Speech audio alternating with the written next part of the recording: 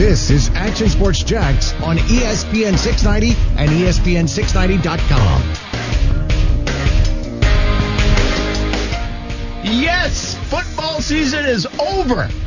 I love you, football season, but you are done. You are XFL done. this Saturday. Everybody tune in. XFL this Saturday. That. Oh, wow. Golf course, here we come. That It's makes one of time us. to play golf in Jacksonville. That makes one of us. I passed a golf course today, and I was like, oh, my goodness, I want to be there right now. I'm a little nervous for Wednesday, but to be honest. Yeah. Oh, are you playing? Oh, yeah. All right, good. We got a little Players Championship Media Day. Might see a golf course. Even went to Top Golf yesterday in the middle of after doing a show and then waiting for the Super Bowl. You know, we work a little bit. You know, I'm not going to sit here and say, we work so hard. It's not. You kind of flex it a little bit, but that's all right, though. It's not on the beach. We're not on the beach, right? You're there for it. I was on the beach, actually. Yeah, you were. Sorry. You don't really work out. I was on the beach for a lot. But I will say it's go, go, go. Yeah. Like last night, we got home at 3 a.m. Because we're on the field still. Like yesterday's a long day. Yeah. But it's not really hard work yesterday. We did a show in the morning, an hour show. And then you have until 11 o'clock in the morning until like 6 o'clock when the game stuff starts happening. And you have nothing to do. We're in Miami Gardens, and there's really nothing to do. There's nothing around there, so we went to a Top Golf. Cool. Just to kill a couple hours. They didn't even let you in the stadium. Really? Yeah, I mean, I'm supposed like until like 2. I suppose like all the security stuff like that. I mean, it's pretty stringent, right? But they just don't let you in until 2 o'clock. So we were outside when we did our show, and but anyway, so it's so weird because you're like on the go, or Radio Row. We're collecting stuff, we're putting TV things together, and then on Sunday it's like Sunday's the easiest day of all. For sure, just sit back and relax, man. Enjoy it. But I always envision this when the Jaguars make it. That Sunday is a bear. That is going to be – it's so different the way we cover it because we don't care about the 49ers or Chiefs. We care about the game. It's a game, and we're there, and we talk about it, and we try to get some local angles or whatever else. But it'll be on steroids, and I mean like Barry Bonds steroids when the Jaguars make it someday. It'll be so different, especially after covering so many of them. And I covered it for the Patriots back in 2001, so I kind of know how that exists. I do want to say this. I love you, Jacksonville. This is how much I love you. We can leave the Super Bowl this morning, 9 o'clock. Just pulled in about 4 minutes ago. I was getting off the exit, and I'm like, I was just in Miami for the week, and Miami was fun. It was a good job. They did a good job with the Super Bowl. Miami's a great city. There's a lot of cool stuff happening. We had an enjoyable week, and I am so glad to be home. I love you, Jacksonville. I am so glad to be coming back to Jacksonville. That's a good thing, right? It absolutely is, man. Like, no one wants to stay up till 3 o'clock in the morning and, you know, smoke hookah and eat dinner every single night, right? Not every night. Hey, and we're talking on Tuesdays when people are doing that. On Tuesdays. On Tuesdays. Imagine what Sunday or, like, the weekends are like. No, thank you, man. Jacksonville's, it's a little more slow pace, you know. It's got a little bit of everything, and I can appreciate that. I don't have people walking down in the streets taking selfies 24/7 like in Miami, dude. Jacksonville's just, you know, it's the place for me. I think it's the place for you, too. Absolutely. It's the place to be. And glad to be here. Glad to make it here. One last story from the road. Yep. Almost died today. Uh-oh. Not going to lie. Did you fall asleep behind the wheel? No. Okay. No. Well, I'm just guessing, man. Don't get offended like I offended you. I mean, what happened? So there's an express lane, 95 north, just leaving Miami. An express lane. We're not in that one. We're in the left. So then there's three or four lanes outside of that express lane.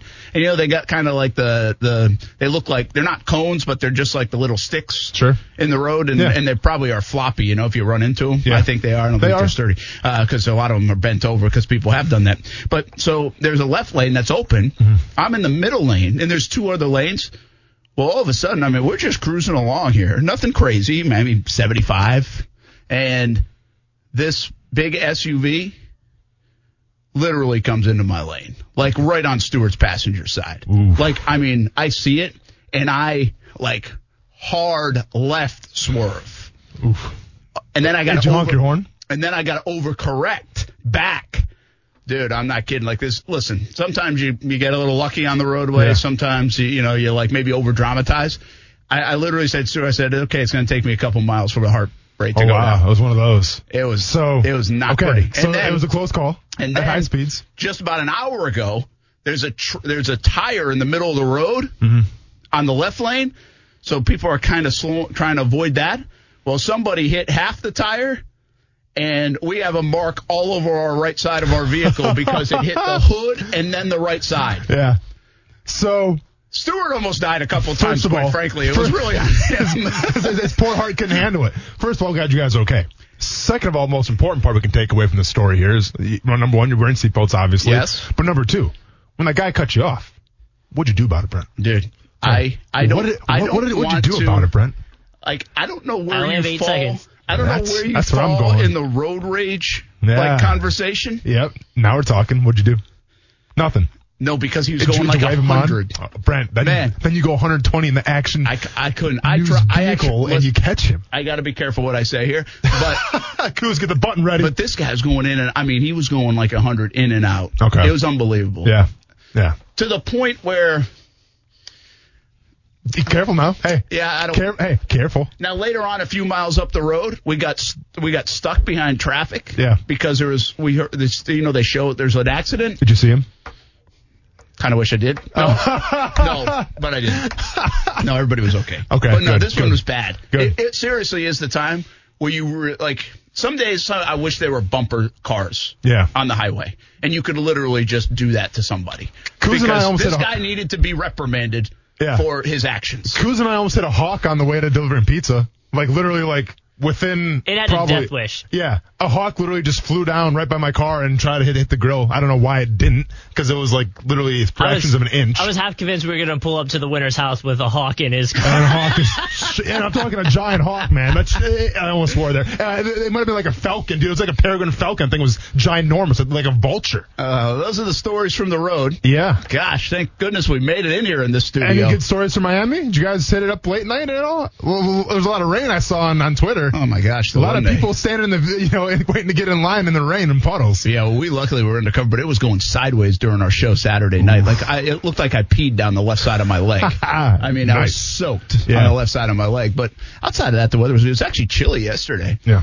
But no more real stories because we were working. Mm-hmm. Work picked up a little bit once you guys left. Brent Martineau, Austin Lane, Kuz. By the way, thanks for delivering the Renna's Pizza. That was fun, man. You're welcome, man. He was a good winner, wasn't he? The guy was very ecstatic to see me, almost to the point where I was concerned for him. Like, hey, dude. I mean, come on, man. John Barnes. I only played for 3 seasons here in Jacksonville. It's not that big a deal, but all right, dude. Hey. Well, he was excited to see Kuz, too. Hey, maybe it's because you're a radio star is why he was excited. Maybe that's what it was, yeah. There was a good, 5 to 10 minutes where you guys were talking, and I was just watching the corgi run around the room. Yeah. So there was also a corgi in the house. Yeah. Well, thanks for dropping that off. You're welcome. That was fun. That was a cool contest. That was Kuz's idea. I loved it. Nice job, John. Thanks to Renna's Pizza for helping that out. All right, hey, a Super Bowl did happen. It did. Tony Baselli didn't get in the Hall of Fame. No, I was pissed off about that Saturday. I can't believe how emotional I was Saturday about that. I was nervous for him, sitting in the lobby, and then I was mad. Sure. And then I felt better later in the day because of Calais Campbell. How cool was that? That was fantastic. That was well deserved, by the way. Yeah, so we're going to talk a little bit about that coming up throughout the show. And I got an interesting question or two about that. And I also dug into the Tony Baselli stuff, and I'm getting a little more clarity on this Hall of Fame. I don't know if it's going to make you feel better, but I'm getting a little more clarity. Anyway, the Super Bowl is a Super Bowl. Pretty good game, right? Fantastic game. You enjoy it? Yeah, I mean, I enjoyed it big time. It started off a little shaky. Started off where it was like, here comes another Patriots, Rams repeat. But it was all about the fourth quarter, right? And I think the biggest thing that we're taking away from this game right now, at least two things really. Number one, shout out to Andy Reid, man. All right, I understand we don't like to use the phrase you don't deserve something, you earn it, but Andy Reid truly did deserve that win. All right, Andy Reid, for as far as he's come in his career, the type of guy that he is, the type of energy, the type of time that he's put into head coaching, he deserved that win. He deserves to be called a Super Bowl champion, and I'm glad that he finally did. So props to Andy Reid for doing that. But also the big story from the other side of the coaching line is the fact that Kyle Shanahan might have kind of gave that game away. Yeah, that's really interesting. I'm listening to a lot of talk radio on the way up from Miami all the way through, and I have mixed thoughts on it. And we're going to ask this in a little bit. I've got a couple things I want. So think about this while you're listening today, and we'll bring it up, and then love you to jump in on the game. And we always invite the phone call, star 690 904 9901. Want to get your thoughts about it, what you thought. We can do the commercials and the halftime. I didn't see commercials, so I don't comment commercials. You and Coos can do that. That's one thing about the game. And the commercials to me have died down in the last handful of years at the very least, maybe even more than that. Mm-hmm. So to me, it's not as big a deal as others think it is. Halftime? I left my eyes on some hips in Miami, I think. Tell you what, man, last year's with Maroon 5 with his shirt off, what's that dude's name? Adam Levine? Yeah, with his shirt off. That was for the ladies, and I get that. This year, man, NFL 100, it's for the boys. You know what I'm saying? It's for the boys. Some kids became men yesterday. Yeah, it's for the boys. Me and my son, man, on the couch watching. My wife probably cringing a little bit, like, what's up with all those crotch shots that we're seeing? Didn't matter, man. That was for the boys last night, and I was proud. I was proud to be an NFL fan, and I was proud to share that moment with my son. Shout out to J-Lo and Shakira. My guess is there will be a record of Latino nightclubs popping up in the United States now. Absolutely, man. Right. Absolutely. But I want to get into a couple of big Super Bowl topics. Mahomes, it's not the next great thing. He is the great thing now. Mm-hmm. He's a Super Bowl MVP. He's the Super Bowl winner. He also was an NFL MVP last year. And he's the most dangerous player in the game right now, I think. Yeah. But the question is he the next Tom Brady? Right? Is he Joe Montana? Because you don't even say, I guess you could say, is he Peyton Manning, two Super Bowls? But listen, to get to the category of are you going to be legendary and legacy is going to be holding that trophy, you got to get not necessarily to Brady's 6, but you got to start approaching Joe Montana's 4. So, and you got to get number 2 before you can get number 3 and 4. I understand that. But my question, Will, and I want you to think about this. We're going to set the over and under as you sit here on a Monday after the Super Bowl when 25-year-old, not even, Patrick Mahomes is a Super Bowl champ, the face of the NFL, fun player to watch, too. 2.5. Does he get over 2.5? Does he get 3 Super Bowls or more? Or does he win just 1 more or none in the rest of his career? That's going to be the question. Want to talk about that. I also want to get into, we're going to do this right after this break. Was the game won or was the game lost? You kind of hinted Shanahan, therefore it was lost. I don't know if I agree with that. I thought this game might have been more won, and I think Shanahan's getting a little bit more of a bad rap. It also reminded me of a game a couple of years ago, strikingly similar to a game a couple of years ago. Yeah, the Jaguars and the Patriots. Do some comparisons to that one. I'll tell you what I mean, but in some different context in one big area. That's on the way. Star 690 904 362 9901. It's golf season, everybody. Football season is in the books. It's this Saturday. We got Seattle at D.C., L.A. at Houston. Sunday, Tampa Bay at New York, St. Louis at Dallas. Check your local listings. XFL is back in full effect. Please take notes and tell me how it goes. Maybe I'll set the DVR. That's your segment next Monday, not mine. Don't put that on me, dude. I'll tell you how I did on the 18 put that on me. At Southampton. Don't put that on me. More to come. Action Sports Jacks on a Monday following Super Bowl 54. It was a good one. You see how hard that guy worked. You see how personable he is, man. He acts like a father figure in the building to everybody, and you appreciate that. You appreciate it for what it is, and there's days where I see that guy's car never move, and you can see how much work he puts in on a weekly basis just to get us in the right opportunities to succeed, and I'm forever grateful for that, man. I'm able to live my life, have a paycheck, be able to eat because this guy puts in his heart into what he does, and I'm forever thankful for how hard he is and for him how hard he's worked, and for him giving me the opportunity to play here in Kansas City. That's Travis Kelce, Chiefs tight end, getting it done for the Chiefs. I thought he'd be the most important player on the field. Now, there were some times where they really needed something, and he was. But I would say overall he wasn't. Williams and Tyreek Hill had a bigger game than Kelce. But there were some big moments, and including that pass interference play. So Kelce came up big in big spots, but he really sputtered. I looked up in the third quarter. He had 3 catches. I was like, what's going on here? How does he only have 3 catches? And by the way, both tight ends who came in here, everybody talking about, highly touted, very quiet. George Kittle especially, very quiet. I forgot to look at his overall numbers, but I feel like he had 2 or 3 catches tops. And then the push-off, of course, at the end of the half was big, which I think was the right call. I can say this neutrally.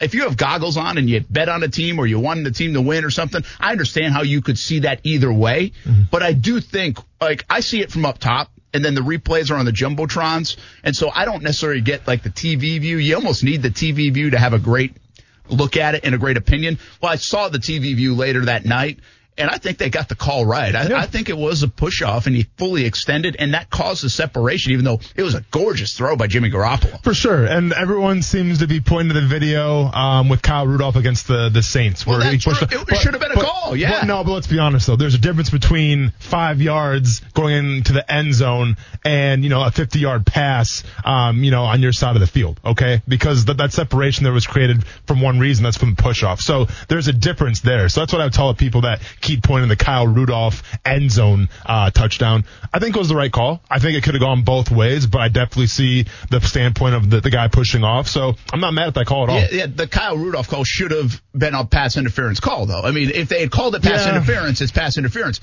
My thing is that you lose a little bit of your perception as an official, I think, when that thing's coming at you in the corner of the end zone and you're 5 yards from it. Ironically, it might be better to be further away, kind of like they were with the Kittle play, and you get a better understanding of that arm being extended and everything. So I almost think the sight lines were better for the Kittle call than they were for the Rudolph call down there in scrunched yardage, in my opinion. But, hey, you're going to give that as a break to the Chiefs. You're going to get some breaks. Was Williams in the end zone? Are you 100% sure on the touchdown, on that third down, which could have created a heck of a fourth down call if they were to go for it or tying field goal? I think he was in. Was he undeniably in? I can't say so. So that's a break in a way for the Chiefs. Again, those are 50-50 things that happen in a game, and they could go either way. And they went the Chiefs' way. So you need a little bit of that when you win football games, and usually that happens for the winning side. Let me ask you this. Damian Williams, 104 yards rushing, 1 touchdown receiving as well. Should he have been the MVP? No, he shouldn't. No. I don't think so. Patrick Mahomes MVP. Yeah, he is. He's the MVP. Because here's what I saw, man. I saw a guy that was under duress most of the game. This is from my viewpoint. I saw every time Patrick Mahomes hit his back foot, he had to get the heck out of there. I mean, that front was just killing the Chiefs' offensive line. Fisher was getting schooled by Joey Bosa. So he never got comfortable. And his ability to shake out of a couple of plays, including one where Bosa looked like he had him wrapped up, scramble a little bit, and create in the clutch in the fourth quarter. That's where MVP awards are won, in my opinion. Yes, Williams was fantastic. Front to back, he helped them. He was valuable to them.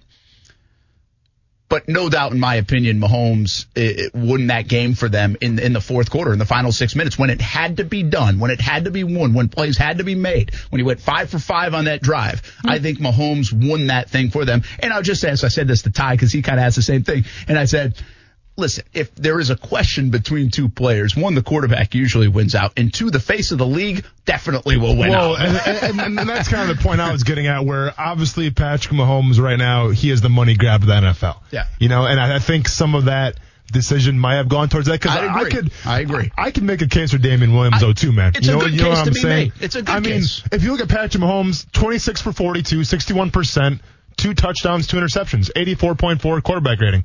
Not that impressive. He was bad for 50 minutes. Trent Dilfer had a really bad Super Bowl. He's still on the MVP. And I get it. It's the quarterback position. It's the double standard. You going to Disneyland? All right, sounds good. We'll see you there. All that good stuff. But I guess a part of me would want to see Damian Williams win it just because the stats prove. I get it. You don't win the game without Patrick Mahomes, but that's fine. But it's most valuable player of that game. Who had the best performance, in my opinion? If we go to stats, because it is a stat-driven league, I think Damian Williams eclipses Patrick Mahomes. And you know what? I wouldn't sit here and argue otherwise and passionately. Yeah. If that had happened, I wouldn't have. But when you go back and watch, and I invite everybody to do this, when you go back and watch the highlights of the final 6-7 minutes of that game, and even the drive before he threw the pick on the bad pass, just to get him in that position, watch how much he's escaping. Watch some plays he's running he for makes. his life. I understand and that. His ability to make plays kept them in the game right there, in my opinion. Even on the 3rd and 15, he's got to take a 10-step drop just to create time. Sure. Just for Tyreek Hill to be there, and then he flicks it there, and he's there, and it's a blown coverage by San Francisco, so they get a little bit of a break there as well. Won or lost this game? Which one was it? South Beach Gary's on the line. Coos, let's buzz him in and get him before we get to this. But I want to know, game won or lost last night? Varying opinions on that, and I think we always say it was lost. We want to blame somebody for it. What's up, South Beach Gary? Miami was a good place for Super Bowl 54. Thank you. Good afternoon, gentlemen. First of all, I haven't seen you guys since your first anniversary show, and it was a great time had by all, and just congratulations. You guys have done it with such knowledge, class, and style. I really appreciate you guys as hosts, and many more years of success to you both. Thanks, man. Appreciate you, man. Thank you. Thank you. Hey,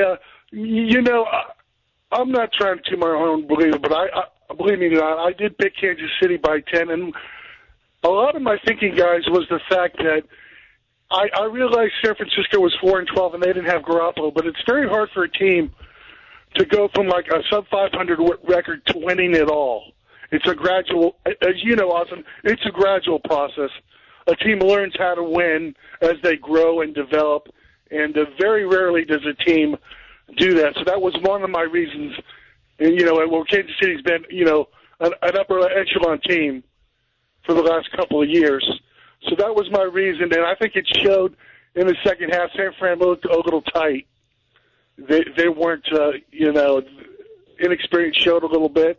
And, I just didn't understand the way Shanahan, like, when Kansas City cut the lead to 3 and it was getting first 5 yards on first down, and then they passed the next couple of downs. I think they gave up on the run way too quickly in the game, in my opinion. But Brandon, it was great though to see in Austin. Great to see some of the 72 Dolphins and Don Shula on his 90th birthday. Voted the greatest team in NFL history. To see some of those guys, because it's been a bad year with the death of 3 of them in the last year with Nick Bonacani, Jim Langer, and Bob Kuchenberg. But old Don Shula keeps on rolling along.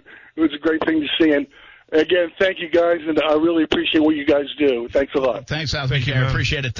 Listen, the NFL puts on one heck of a show. I mean, they really do. They don't get enough credit for it. They know exactly what they're doing. Yeah. Incredible show, front to back. I thought it was great. I thought the musicians, the national anthem, the intro was pretty cool. God Bless With America. The kid running, the kid? It was great. I like that. I think it was just pretty. I thought it was great. Yeah. By the way, when it first started, I didn't remember the commercial from last year, like the front end of that. Yep. But don't you think when you first see that, that's like Tyrann Mathieu as a kid? See, people are saying Odell Beckham Jr. too a little bit. No, I mean, honestly, I remembered it, man. I remember the commercial. I thought that was genius. And then they had the live performance and he runs on the field and everything, great. And there's kids behind him. What a great opportunity. Was from St. Augustine, by the way, wearing a Jags uniform. I saw it. Black one, right? Yeah, home black jersey. I didn't see who it was. Now, was it a little girl? Or it was a girl. My question was in the commercial part where they were that was obviously filmed before him. I didn't see a Jacksonville reference. Well, there wasn't a lot of references, I feel like, in general. I mean, yeah, it wasn't like they didn't have every team referenced, but they had some of the big names of the sport. Only the good ones. It was kind of, it was only a handful of references in my opinion. But see, I like that part because they show it on the big screens, and then you could see it, and you kind of knew how it was going to finish being in the stadium. Very well done, I thought. All right, before we go to break, won or lost in your opinion? Even I know you have thoughts on Shanahan. We'll really break them down, but was the game won or lost? I think the game is always won, okay? So I'm giving 100% of the props to Andy Reid and all this stuff. But from Kyle Shanahan's perspective, if I'm a head coach in the NFL and I lose a Super Bowl, you better believe that when I leave that stadium and I take the flight home and I go lay down on my pillow, I try to fall asleep, I'm going to fall asleep knowing that I did everything in my power to match the identity of the team. If you were to ask me what is the identity of the San Francisco 49ers, I would tell you great defense, run the ball. They played great defense, I mean, through 3.5 quarters basically, and they ran the ball fantastically for the first 3 quarters, and that fourth quarter, they didn't run the ball anymore. They abandoned the run, and they abandoned who they were. If I'm a coach, I'm cool with losing, man. I mean, I'm not really cool with losing. I hate losing if I'm a coach. I hate losing in general. I'm not even a coach.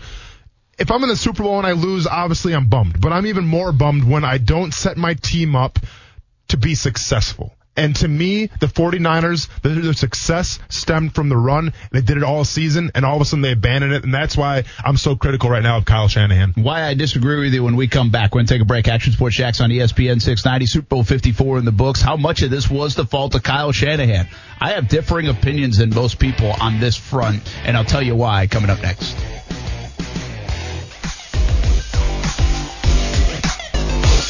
Yeah, they had 3 timeouts. It was 10-10. The last thing we were going to do was allow them to get the ball with 3 timeouts, especially with their quarterback and offensive speed. To go in there and score before half felt real good. 10-10, especially with us starting with the ball.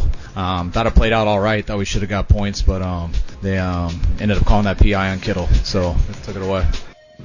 That's Kyle Shanahan talking about the sequence late in the half, where I think he's probably getting more criticized than anything else, although people are criticizing for the run. So before the break, I asked, won or lost, what was the game? And I agree with you, Austin. I think this game was won by the Chiefs. They made clutch plays down the stretch. I think that's sports. I think I get so tired of us so quick to just blame everything on coaching all the time. And here we are again on a Monday, and I think we're doing it again. Guys made plays. I've heard some analysts say that 2nd and 5 play where they play action after the run, what everybody's talking about, where they picked up 5 yards on first down, the play was there, but Chris Jones made a great play, and he knocked it down. Players make plays. Sure. Now, listen, I would criticize Jimmy G in this situation more than anybody for missing Emmanuel Sanders. If wide you want to raise the trophy, open, but he's open. Yeah, listen, nothing's easy in the NFL. But if you want to raise the trophy at the end of the day, if you want to be the best team, those are the plays people make. They make that kind of play to put the game away, and you walk off a winner. And he didn't. He didn't make it. Missed overthrow. Now, they had other chances and all this stuff, but they missed it. And that would have been a chance for Jimmy Garoppolo. I would criticize that play probably above anything else. Now, there's certainly plays to go back on and second guess. We're always going to do that, and that's okay. Let me say this, first of all. How close was this to the AFC Championship game in some respect 2 years ago, Jags and Patriots? Jaguars get criticized for sitting on the ball at the end of the half in that game and not being aggressive against the New England Patriots, who have the firepower and have Tom Brady.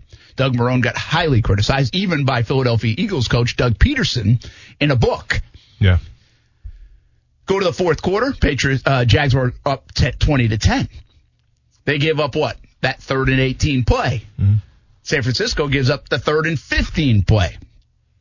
What I think is really ironic here is the Jaguars, who were a team that was built to run the football, stuck with the run in the final 10 minutes and have been lambasted ever since because they were too conservative against the Patriots with a lead in the fourth quarter, and they just were trying to hold on at the end, is the way it's perceived.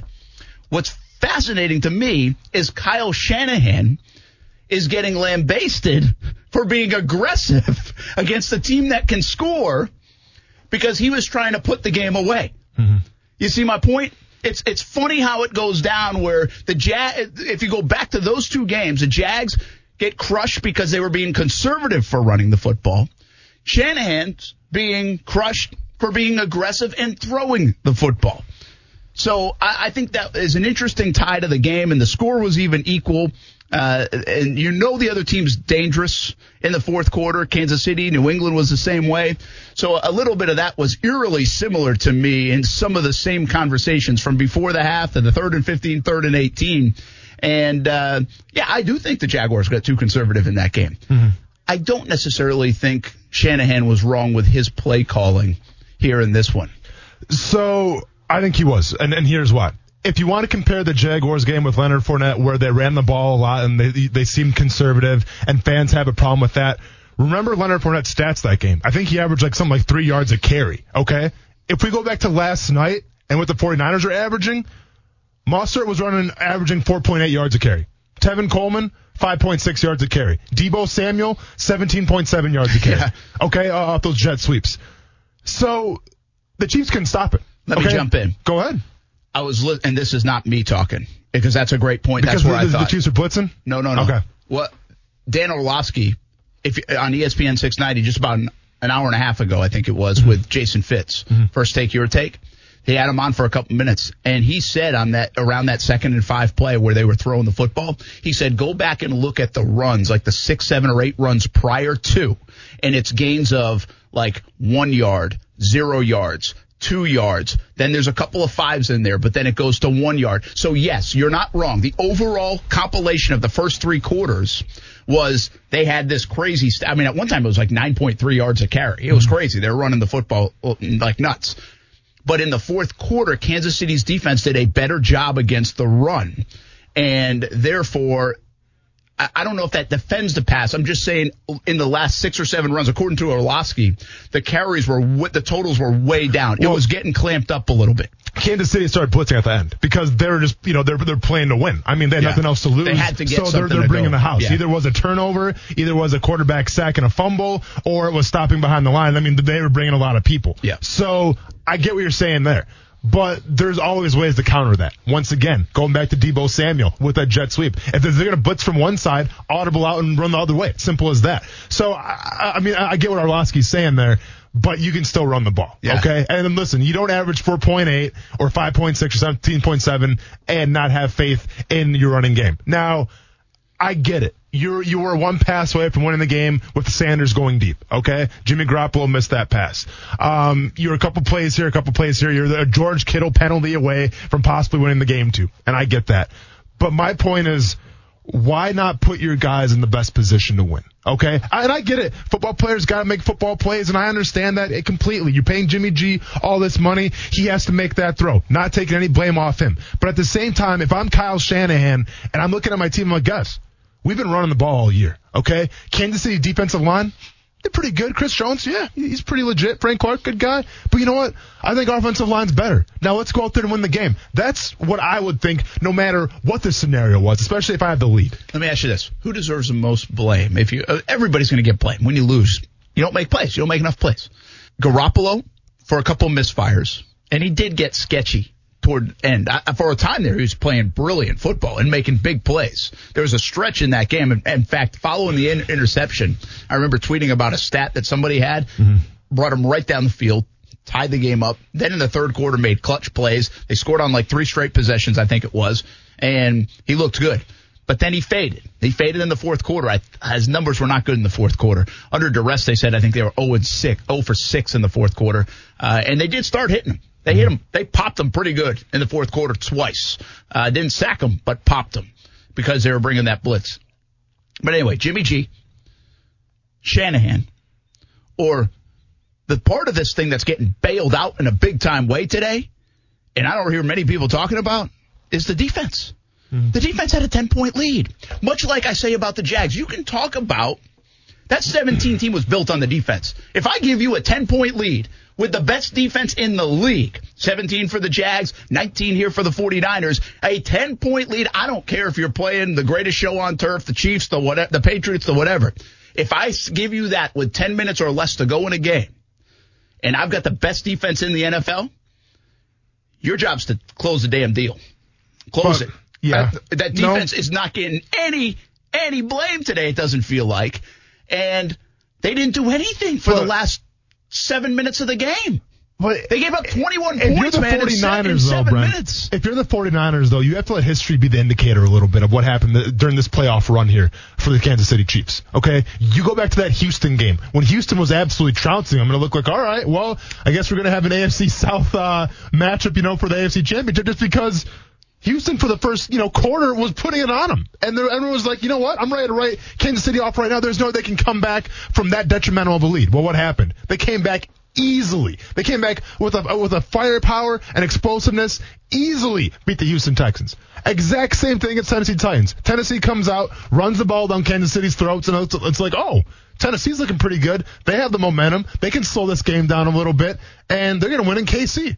Tennessee Titans in the Super Bowl. But what happened again? Fourth quarter. Here comes Patrick Mahomes. Here comes the Kansas City Chiefs. High-powered, explosive. Boom. Wasn't even a close game at the end. Kansas City Chiefs all day.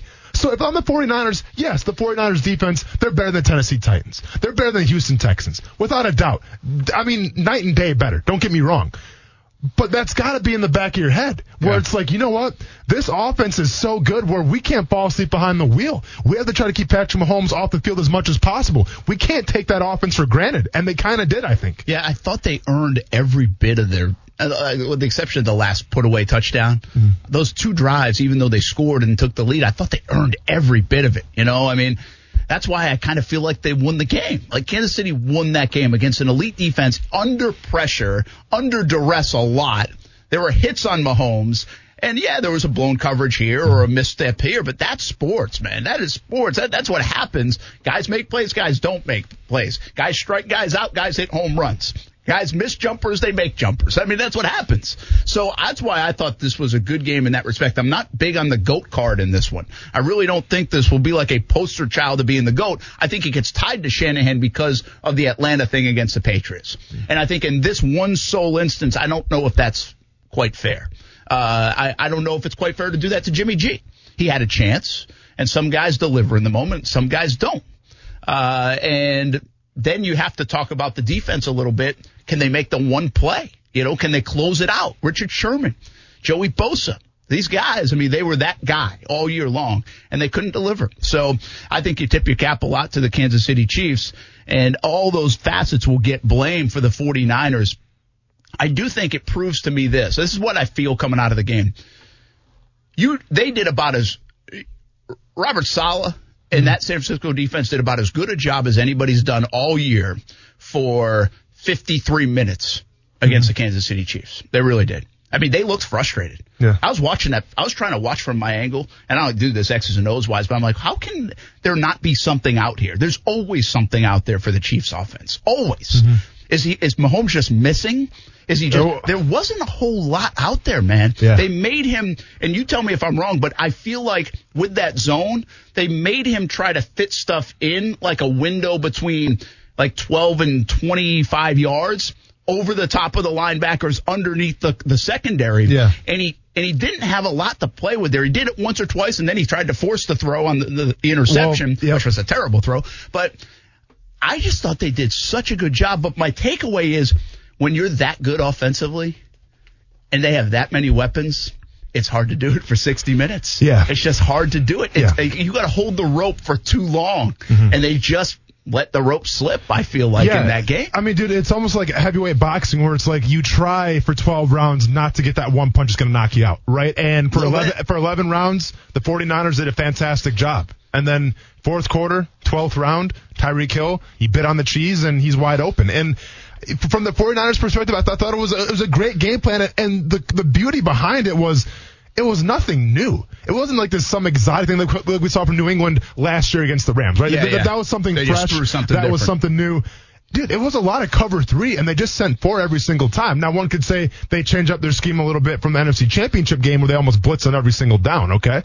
But from the Super Bowl game, they didn't really do anything out of the ordinary, you know, and it kind of echoes what Matt Patricia said at the Senior Bowl. When you're game planning for Patrick Mahomes, you can't blitz the guy. Usually you can't because he's going to see that. He's going to find the right open dude and it's game over. What you have to do is you have to play it back. You have to rush for whoever you got and you just have to bide your time. And that's almost counterintuitive of how to stop Patrick Mahomes because the last thing you feel like you want to do is give Patrick Mahomes time. You want to give him time to analyze the field and see the wide open receiver, especially being so explosive.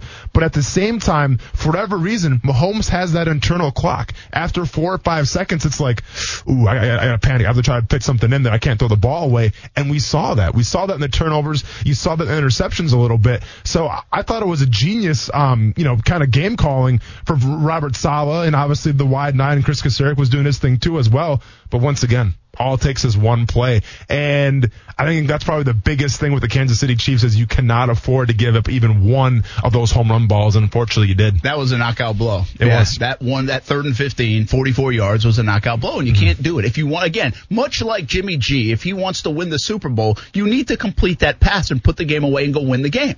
Guys that are heroes and go to Disney World for that, win the game and hit that pass. Well, it's the same to be said for the San Francisco defense. You can't allow that to happen. It's going all the way back. You can blame everything you want to blame on that AFC Championship game in New England. Miles Jack wasn't down. Conservative offense. Don't trust Blake Bortles. Couldn't run the ball. 3 and outs. All this stuff. To me, it was 3rd and 18. 3rd and 18 will always be the reason they lost that football game, because you had the best defense in the NFL and you gave up 3rd and freaking 18. Well, these guys had the best defense in the NFL and they gave up 3rd and freaking 15. And they can't do it. Not if you want to hold the trophy, is my point. You can't. You can do it maybe in the regular season and give it up and come back and rally, or next week there's another game and you win your division because you lost the cup. You can't do it in this game. Those mistakes can't be made and you win the big thing. It just doesn't happen in the postseason, especially the Super Bowl, in my opinion. We're going to talk about Mahomes a little bit more. Likeable guy, right? Super likable guy. Likable franchise. I said that in the last couple of weeks. I think they're much like the Saints in that regard. I do wonder if Mahomes starts winning, much like the Patriots, do they become this annoying franchise because of it? Because a lot of teams do that, right? The Yankees over the years, but let's be fair, though, man. I think with Andy Reid, it's starting to be annoying. Because I think with Andy Reid, you got respect. Like with Bill Belichick, annoying. He kind of comes off as this cold, calculated killer kind of dude. Yeah. And like Andy Reid's the exact opposite. That's true. Yeah. I mean, it won't be a love fest maybe if they keep winning, because people like to try to tear that team down. Sure. But I guess my question is this. Look at the next few years. What people don't talk about is Jimmy Garoppolo really just played his first full season. Missed all last year, had played sparingly prior to that. Patrick Mahomes actually is more seasoned, even at a younger age. Played 2 full years. Give me the next 3 years. Who's in better shape? San Francisco? Or Kansas City? Kansas City. Do you know what? Do you know what Kansas City's worst enemy is going to be the next couple years? I think, honestly, it's the salary paychecks. cap. It's the salary cap. Yeah. I mean, because Mahomes is going to break the bank. Well, obviously. He's going to be a $40 million guy, man. I mean, unless he wants to take the Tom Brady route, which is like, you know what? I want to make kind of like the lower minimum here so we can kind of keep the guys on the team. Guys which don't I don't think he's going to. No, he's not going to do that at all. The agents don't allow him to do that. No, for sure. They want to reset the market. So Mahomes is going to break the bank. Then you have to ask the question, what is Travis Kelce going to do? I think Travis Kelce is the type of guy that wants to break the bank as well, and rightfully so. He's probably, right now, the best tight end in the NFL.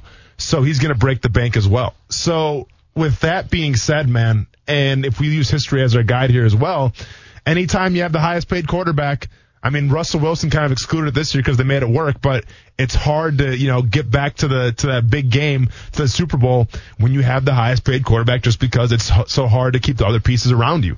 But what I think Kansas City does have going for them, Brent, is the fact that they have the system in place, right? We always talk about Tyreek Hill. He was kind of that short guy that, he had the speed, but not a lot of teams wanted to give him a chance. Well, that's been the Kansas City Chiefs' MO since I played, since they drafted Dexter McCluster out of Ole Miss back in 2010. They kind of have an idea of the kind of guys they want to take in the draft. It doesn't matter if other teams think that's highly or not. Doesn't matter. Kansas City has their guys. They get Mecole Hardman, they get Robinson, and they just reload and reload and reload. So Travis Kelce is obviously a big question mark. What's going to happen with him? But when you see all their weapons, man, it's hard to believe that they're just going to, slide downhill, especially because think about this too, Brent. The running game, and I get it, Damian Williams had a fantastic game. Good on him. They had LaShawn McCoy this season. He kind of, he's obviously in the back nine of his career. Yeah, I didn't even use him. They did this without a running game, essentially. And I think if you're able to get like a bona fide back, kind of like what Kareem Hunt was back in the day before he got in all that trouble, man, I think that the sky's honestly the limit for the Kansas City Chiefs. And the 49ers, on the other hand, once again, it's kind of the same thing, right? Like George Kittle, I think he has to get paid eventually, correct? Yeah, he will have to. Their defense would probably have to pay some of those guys as well. I like the Chiefs, honestly, going forward more than the 49ers. It's interesting because you could think about that complete. I mean, Bosa's a rookie. He is. No, for sure. I mean, Deebo Samuel. Great draft. Yeah. Great draft. Yeah, rookie. And so for the next 3 years before you have to pay those guys, they're already paying the quarterback spot. Mm-hmm. They've got an offensive line. Now Staley's getting up there. Here's the drop off, in my opinion, that they have to be careful of. Sherman. Yeah. Right? Yep. Played great. Mm-hmm. Like, I don't know if you can count on that year again. Here's the way I view the two teams. One is, if I look at recent defenses that have been really good, they've dropped off. Mm-hmm. Jaguars being one of them. Bears. Chicago being another. So look at the last three, the best defenses, or one of the best defenses in the NFL. Jags, they dropped off the top 5. I'm just saying they weren't as dominant last year. Yep, Chicago's, they weren't bad defensively this year. They but weren't as dominant. This defense was dominant. So what the trend shows us is they won't be as dominant next year. Mm-hmm. Sherman, some of their big key free agents, Quan Alexander, D Ford, that really played well and paid off. Will they continue to do that? The trend says no, in my opinion. So that's my problem with San Francisco from a defensive standpoint, and I still think there's some growth that needs to be done for Jimmy Garoppolo to take the reins of that team. I'm not convinced he won't do it, but I think we're still talking 3 years down the road maybe until he becomes that kind of guy, if he's capable of. On the Chiefs side of things, my one problem, and we'll get into this a little bit more when I talk about Mahomes, is their offense of this year and last year quite arguably could be the best offense Patrick Mahomes ever plays with. Mm-hmm. It only goes downhill from here offensively, in my opinion. I don't know if there's an uphill from here. They have been so good. So good. Can they keep everybody? Will guys stay healthy? Mm-hmm. Because if they lose one cog in there, they're different. Yeah. They're a lot different. That's my concern with the Chiefs offensively is, they're going to be good. But are they going to be this good? Well, and the ironic thing, too, is one of those main cogs in Tyreek Hill, they were able to sign for a kind of a discount because the guy got in trouble, right? And I think he just kind of he's thankful. You know what? I got in trouble. They're offering me this deal. I'm going to take it while I can. So, they got him at a discount just because the guy got in trouble, which is kind of a catch-22 if you ask me. But, obviously he's a big cog in what they do in offense. And this is the other thing. I look at guys like Frank Clark. I look at Tyreek Hill. Can you trust them to stay out of any kind of trouble? Mm-hmm. They've had some issues in the past, here or there. Yeah. I don't know. I'm not trying to tear them down, their character. I'm just saying, do they stay out of any issues that could upset their locker room, upset them being on the field? Well, you saw it happen. They don't have the all good guy team on that roster. You saw it happen to Kareem Hunt. It's kind of good, kind of a blessing that they got rid of him when they did, because Kareem Hunt got pulled over with marijuana in his car. Coming up next, we'll talk about some of the good guys from Jacksonville. Tony Boselli doesn't get in the Hall of Fame. Walter Payton Man of the Year Award winner for 2019, Calais Campbell. He earned it. We'll talk about it next on ESPN 690. You can see it in guys' eyes in there. It means something to guys. And it means you got guys who care about what they're doing, guys who care about each other. And, we're a young team. Got a very bright future. And so, got to take this in stride, remember this feeling, and, let it fuel us in the offseason.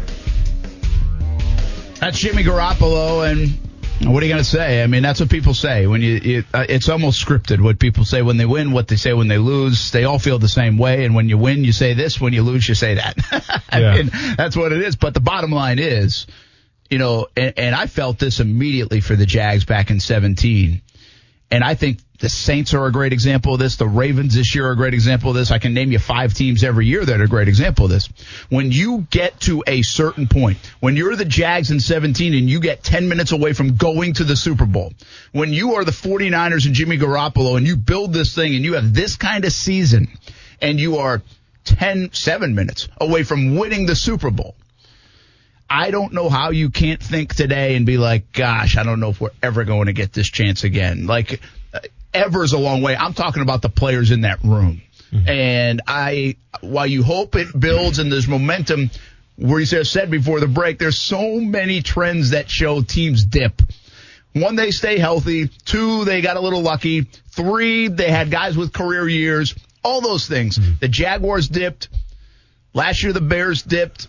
San Francisco might dip. I even said this. Will Baltimore be as good as they were? They had 12 Pro Bowlers. You don't send 12 guys to the Pro Bowl every year. And just health in general, I think the Jags were a great example of that. 17 to 18, they were lucky with the health. 17, they were super unlucky health-wise. Now, things went worse because of other reasons too, but super unlucky. Mm-hmm. So I just think it's a tough league to say, we're young, we're going to be back.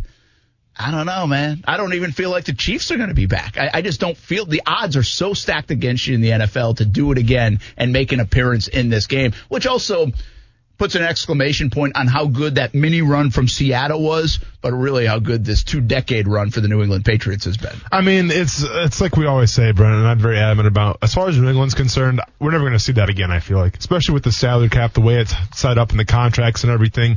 I just don't think we'll see another Patriots dynasty like that ever again.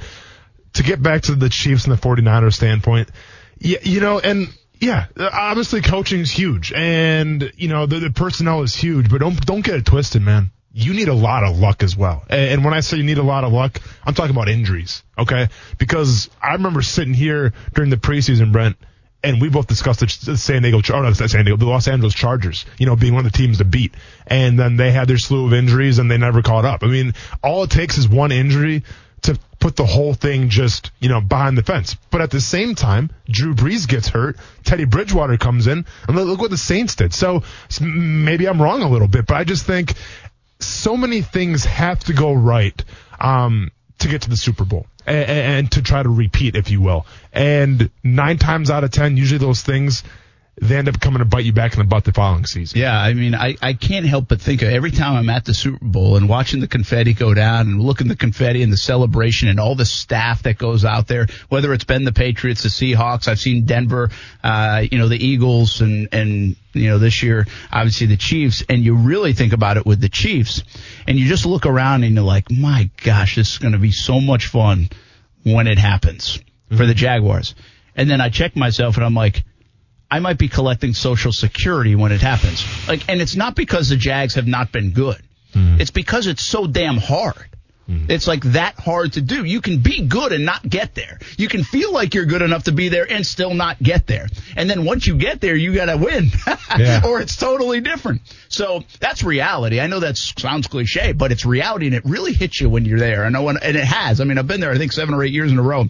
And I always run through in my mind because I actually think from a logistical standpoint, how are we going to cover this thing if the Patriots, if the Jags are in it. So, it's fascinating to think about it like that, but it's hard to think the Chiefs, man, waited 50 years. But let's be honest, though, Brett. 50. No, and I understand that.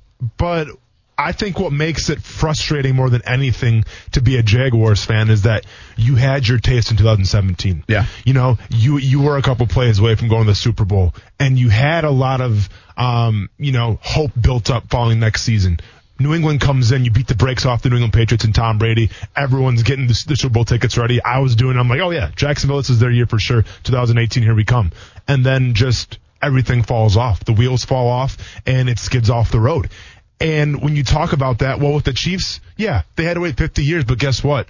There was optimism this year, Brent. All right. There was hope this year because if you go back to the last year, AFC Championship game, the Patriots, a couple plays here, a couple plays here, and it could have been the Chiefs. But you know what? The Chiefs still found a way to get it done this year. And then that's the biggest part of the fact that, teams like the Saints, the 49ers are kind of an outlier because Jimmy G was hurt a couple years ago. So they're an outlier. But at least usually with these teams, Brent, where if they do make that playoff run, if they do get close, at least you have that optimism for next season. At least you can build off that. And the Jacksonville Jaguars from 2017, 2018, and until now, you haven't had that. And really since 2008. And don't get me wrong, I'm not trying to validate their losing ways and say it's hard to win a Super Bowl because there are stages to it. There are stages of let's knock on the door. Let's be competitive. Yeah. Let's feel like in December we're going to get to the playoffs. Let's at least be in the dance 3, 4, 5 years in a row. And Kansas City's been there before. So there's that, no doubt. And then there's that next level. Right now the Jags are way back at that bottom rung trying to get to the middle level of, hey, let's be in the mix in December. And then I always think that next level is let's get to that dance and try to make a run, which they did in 17. And few people predicted that they would be able to go as far as they did, if you remember. And then the last step is getting all the way to that top of the mountain, which is so tough to do. Brent Martineau, Austin Lane, Coos here Monday after a Super Bowl week in Miami. It was a really good week.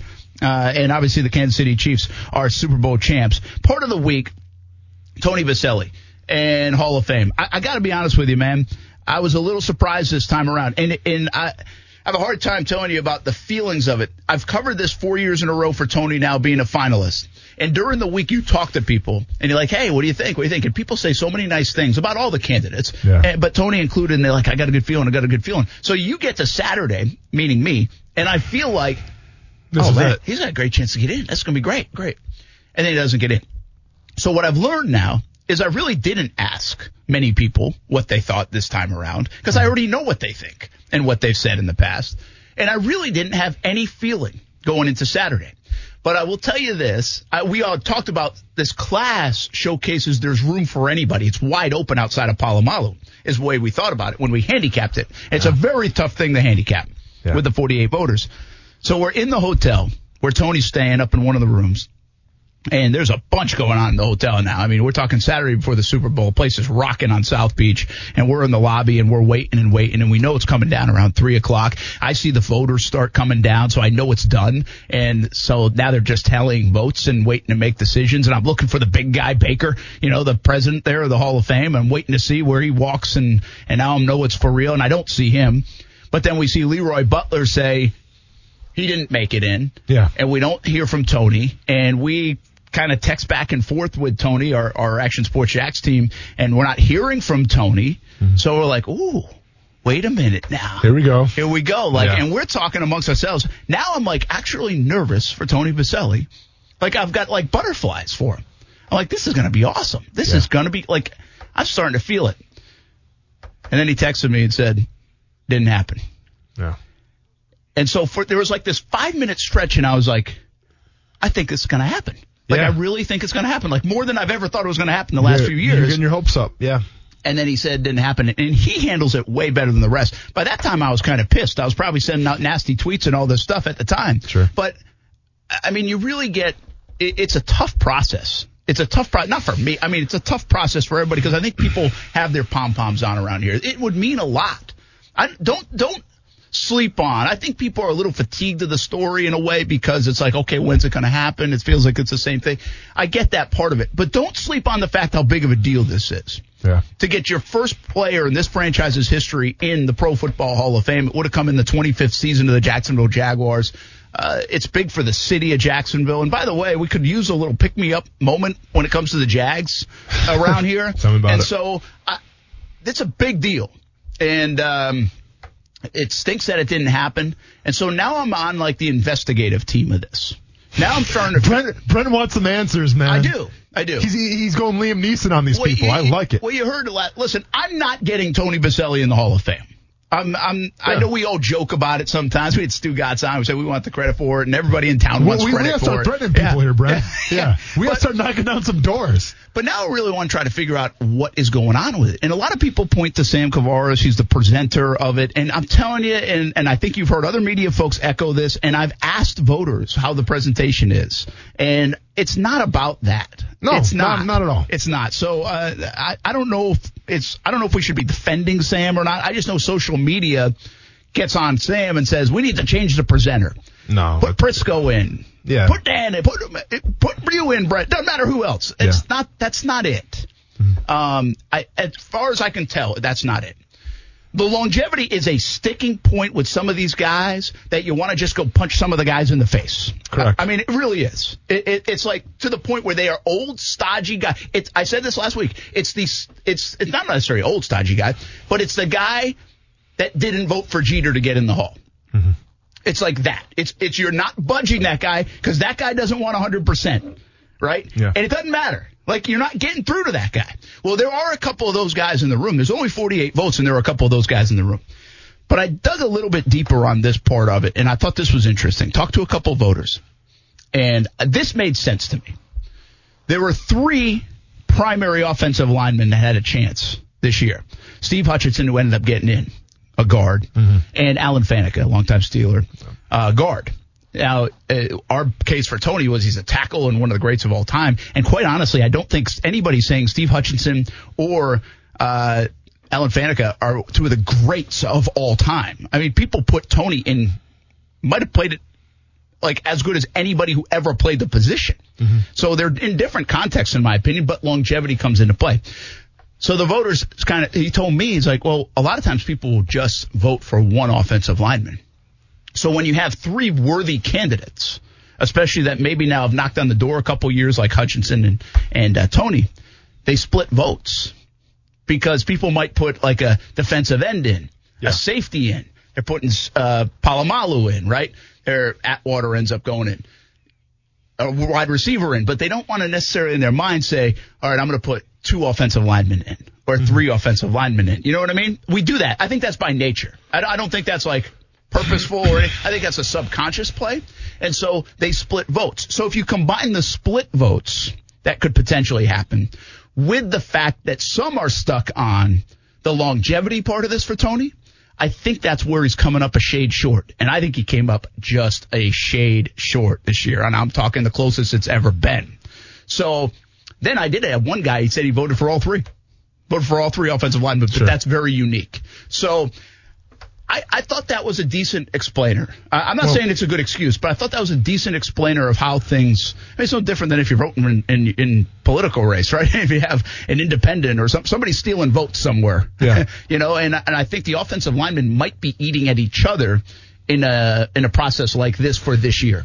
All right, so here's where I sit with the whole Tony Boselli thing, okay? And I have a lot of respect for sports journalists. I'm still fairly new to this game, so it's not my place to call anybody out, okay? But a lot of those guys in the room, Brent, they're sports journalists, right? They cover their respective teams, or they cover the league, and they do what they do.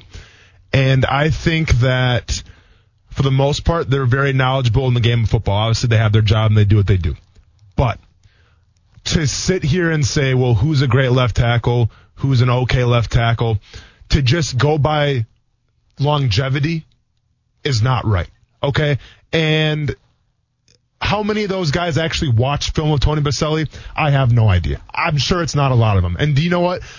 I wouldn't do it, right? Like, I watch games, and I love watching NFL games. I love breaking them down. I love breaking down the schemes. But guess what, man? I don't like watching offensive lines, okay? Because it's boring. I'm going to come out and say it's boring to watch the offensive line. There's no numbers to stack up. And I think a lot of people would agree with me. If I go on the street right now, if I go to a sports, expert in football and I ask, who was the best left tackle this year?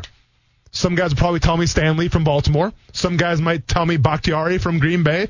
Maybe even Tunzel from Houston, okay? Yeah. I mean, it's up for debate. But do you know what I would do? I would go ask around. I would go ask the best defensive ends in the league, who's the best offensive tackle of this past season? And I would listen to their word, because their word to me counts more than what I see on film. Their word to me counts more than what I see on NFL Red Zone, maybe 10 minutes a pop, okay? So that's what I would do. I understand that we have to throw around all these statistics and be like, all right, so this guy played so and so many years, he had so and so many Pro Bowls, yada, yada, yada. Here's what Tony racks up to that. Okay, fine. Go ahead and throw those stats out there if you want to. But here's where I stand. Talk to the best rushers in the game that went against Tony Boselli and see what they say about him. Bring those guys in the room and see what they say about him.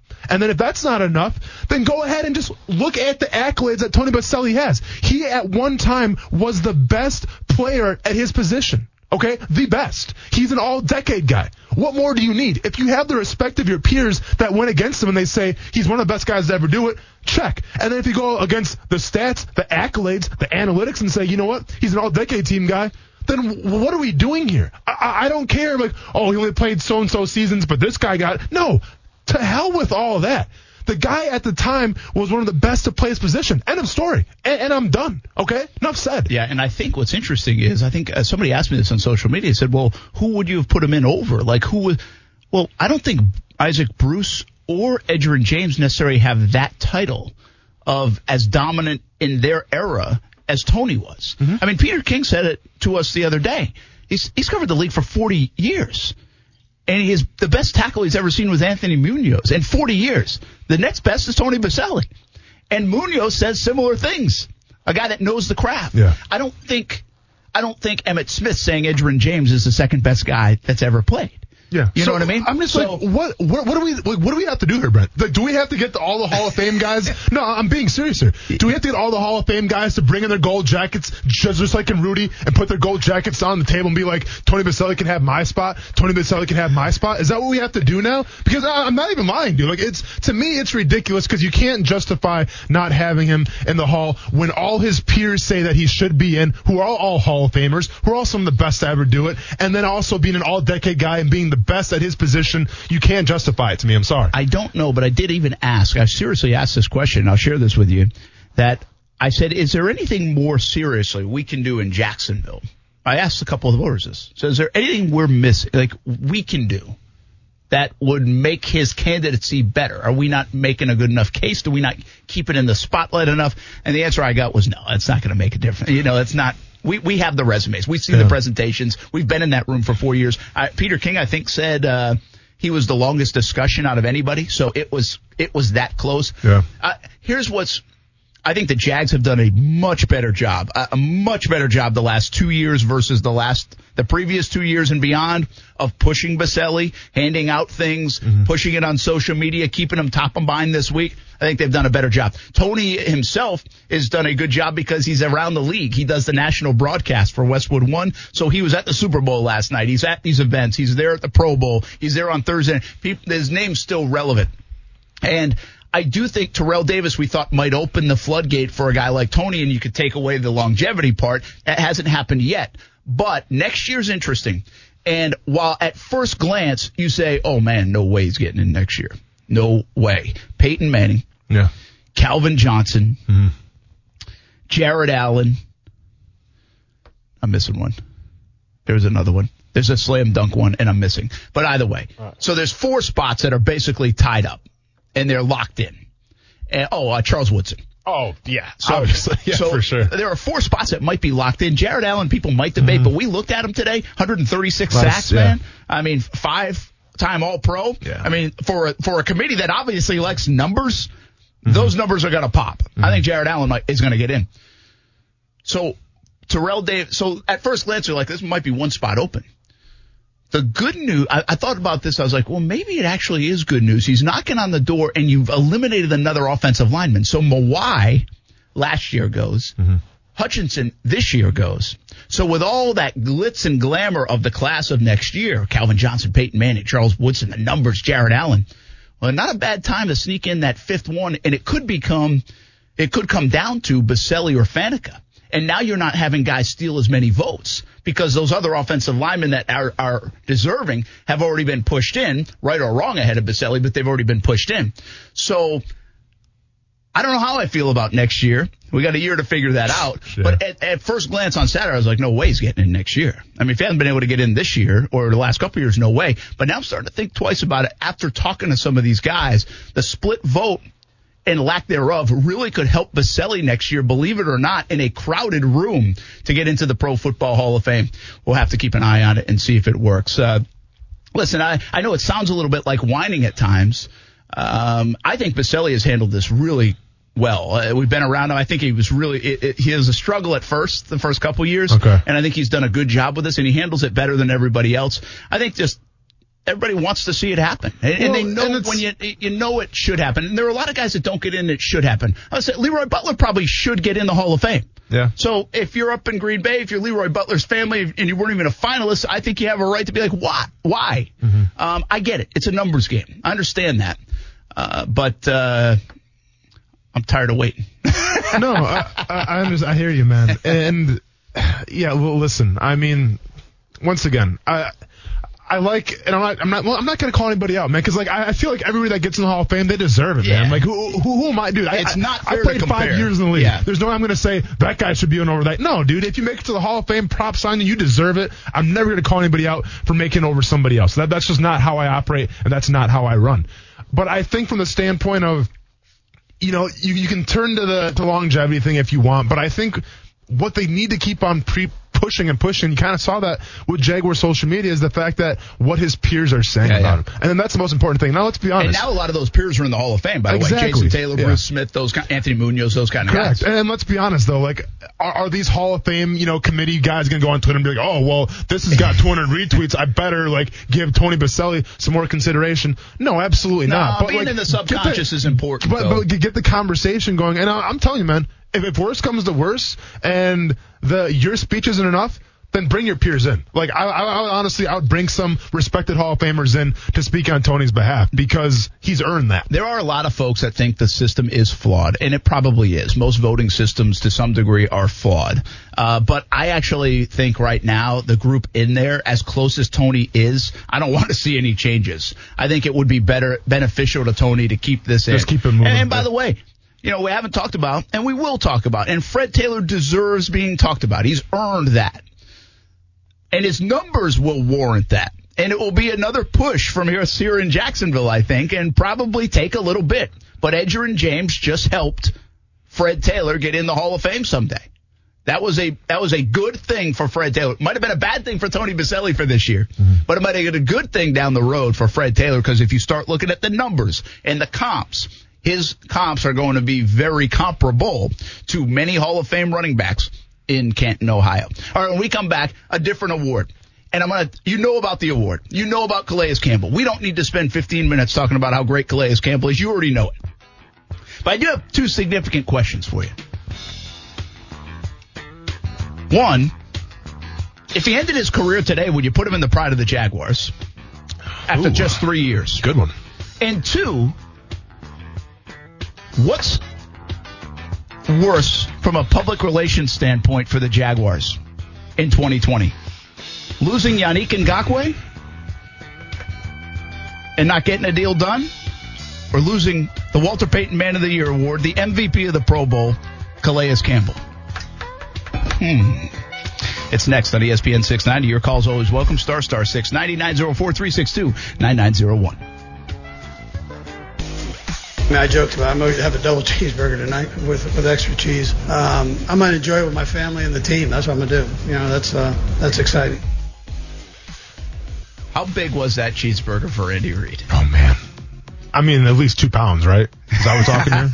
2 pounds. 2-pounder. Is that Angus. an 80-20? Certified Angus. Oh, yeah, 80-20 for sure, dude. Maybe even a 70-30, if that even exists, man. I don't know. What's good? What's like, is 80-20 like what you're supposed to have? Like 80-20, man. I mean, like, let's be honest. You can go like the 85-15 or whatever, but let's be honest. Like, they have 95% lean now, you know. But, did they really? Oh, sure they do, yeah. But it's a burger. Is that like, called I vegan? get trying to be healthy. I know, right? Is that called the Impossible Burger? No, I think that's a buffalo meat burger, but anyway. I mean, if you're going to eat a burger, go all out with it. Like, don't try to make yourself feel better and say, I'm eating at least I'm going to eat a lean. No, man, it's a cheeseburger. It ain't going to be healthy for you. No. So go above and beyond it, all right? Don't try to, ride the fence with this thing. Andy Reid with the other quote of which one, man? He had a lot of them. Today was, I didn't spend time with the trophy. I spent time with my trophy wife. Yeah, exactly. Last night. Yeah. Points. That was good. That was some points for sure. That was good. Very good. Brett Martineau, Austin Lane. Super Bowl 54 in the books, and Kansas City Chiefs are the champs. John Bachman joins us now from CBS 47 and Fox 30. Look at you here in the screen, too, man. Looking good. Wow. I got on camera now. Yep. Kuz is taking care of me. Yep. Did you have fun watching the game? I know you worked, so you had a little Super Bowl party. I watched the first half at home with the family, and then made my way during Shakira and J-Lo over to the station. You mean you missed that part? I missed most of it. I did. I have it on my DVR at home if you want to come over and watch it. I'm not surprised at all by that. It was a long game. Couldn't get everything, but we got the halftime show. There's only so much recording you can do, obviously. You can only fit so much on there. Those first 2 quarters. The rewind and pause button worn out now? Oh, dude, it's all good, man. Slow motion all day. What is the overall reaction to the halftime? I think everyone is happy with it. Oh, no. There's never dude. What are you talking about? No such thing as everybody's happy. This is full outrage, century here. Yeah. So there's a lot of people upset about it. No, I mean, there was polls involved. Yes. There was crotch shots involved. A lot of shaking. There was probably a lot of moms not too happy. I said today, in fact, this should be a news story. Okay. There are probably Latino nightclubs popping up all over the place here in the United States today. Yeah. Right? Yeah. After that performance. Well, and the ones that are already here are probably going to be packed. So here's what I'm saying, because a lot of people were saying it was the best halftime show ever. And, I get, you're they say that every year, by the way. Yeah, for the most part. Last year. Not last year. And listen, I think it was a very diverse performance, which is really cool, right? Like, you're giving Puerto Rico some love, props to them for doing that and everything. So that was cool. Well, it fits the culture of Miami. Oh, of course. But let's not call it the best performance of all time, because there's Beyonce, and then, of course, my personal favorite. Thank you very much, Prince John. Right on rain. time, dude. Stockton Malone. Prince in the rain singing Purple Rain. Hey, goosebumps. Yes, right here. I got him. That's what most people say. Most people say Prince was the best. And then a lot of people do say Bruno Mars now. Bruno Mars is fantastic. I give it to him. No, but John will.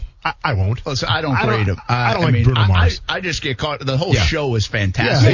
Yeah. And to me, believe me, I'm going to have to check out your DVR to actually see the up-close shots. My only thing is, let's take it to the wall that says it all, bro. Let's go. It's still compared to 2006, let's go, all right? It's We're still taking compared to that. Shakira and J-Lo to the wall that says it all. Absolutely. That's on tomorrow's show.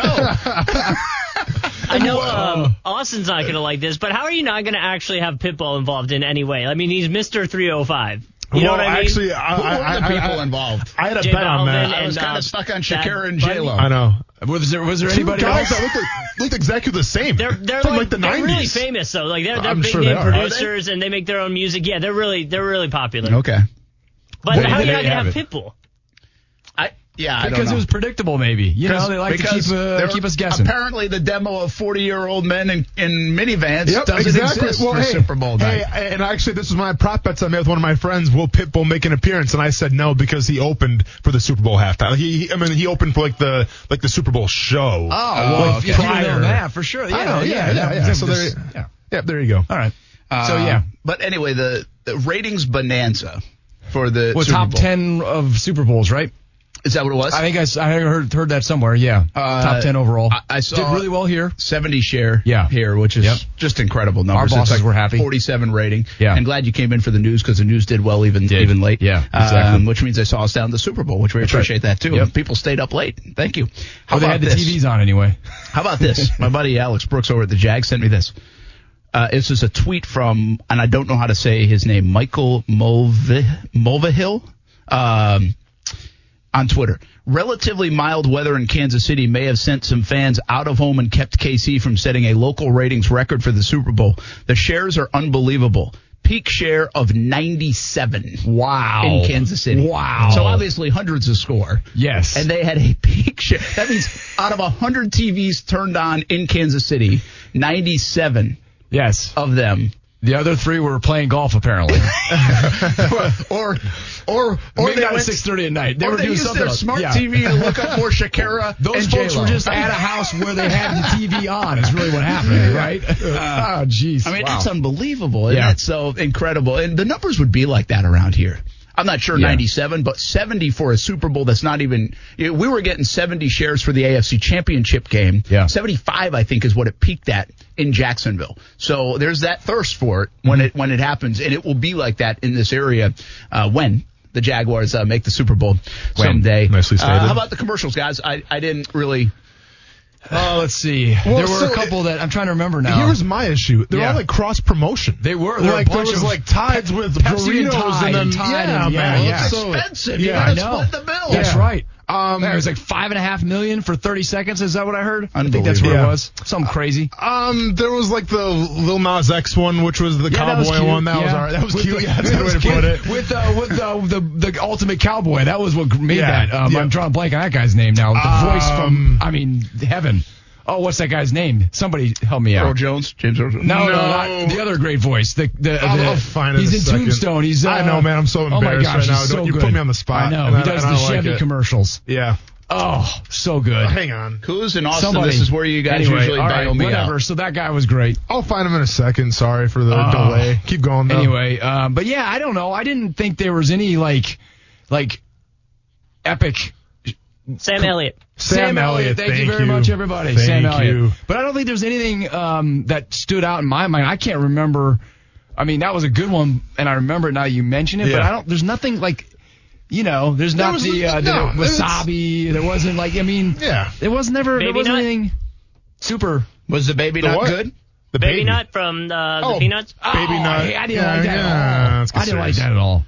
I'll tell you what, though, Brett. Listen, Twitter hates commercials. Yeah. I mean, because I follow along on Twitter like, these commercials suck. Another bad commercial. Yeah. Now, Twitter hates just about everything. Yes, that's the fact. general population. That's fact. But they seem to really hate commercials these days. Like, commercials just don't. It doesn't work. I will say this. I'm a little surprised that now that's a lot of eyeballs, right? Yeah. But $5.5 million. I mean, are you really turning people over? If you hit a home run, I guess, like the Brady one won the day, right?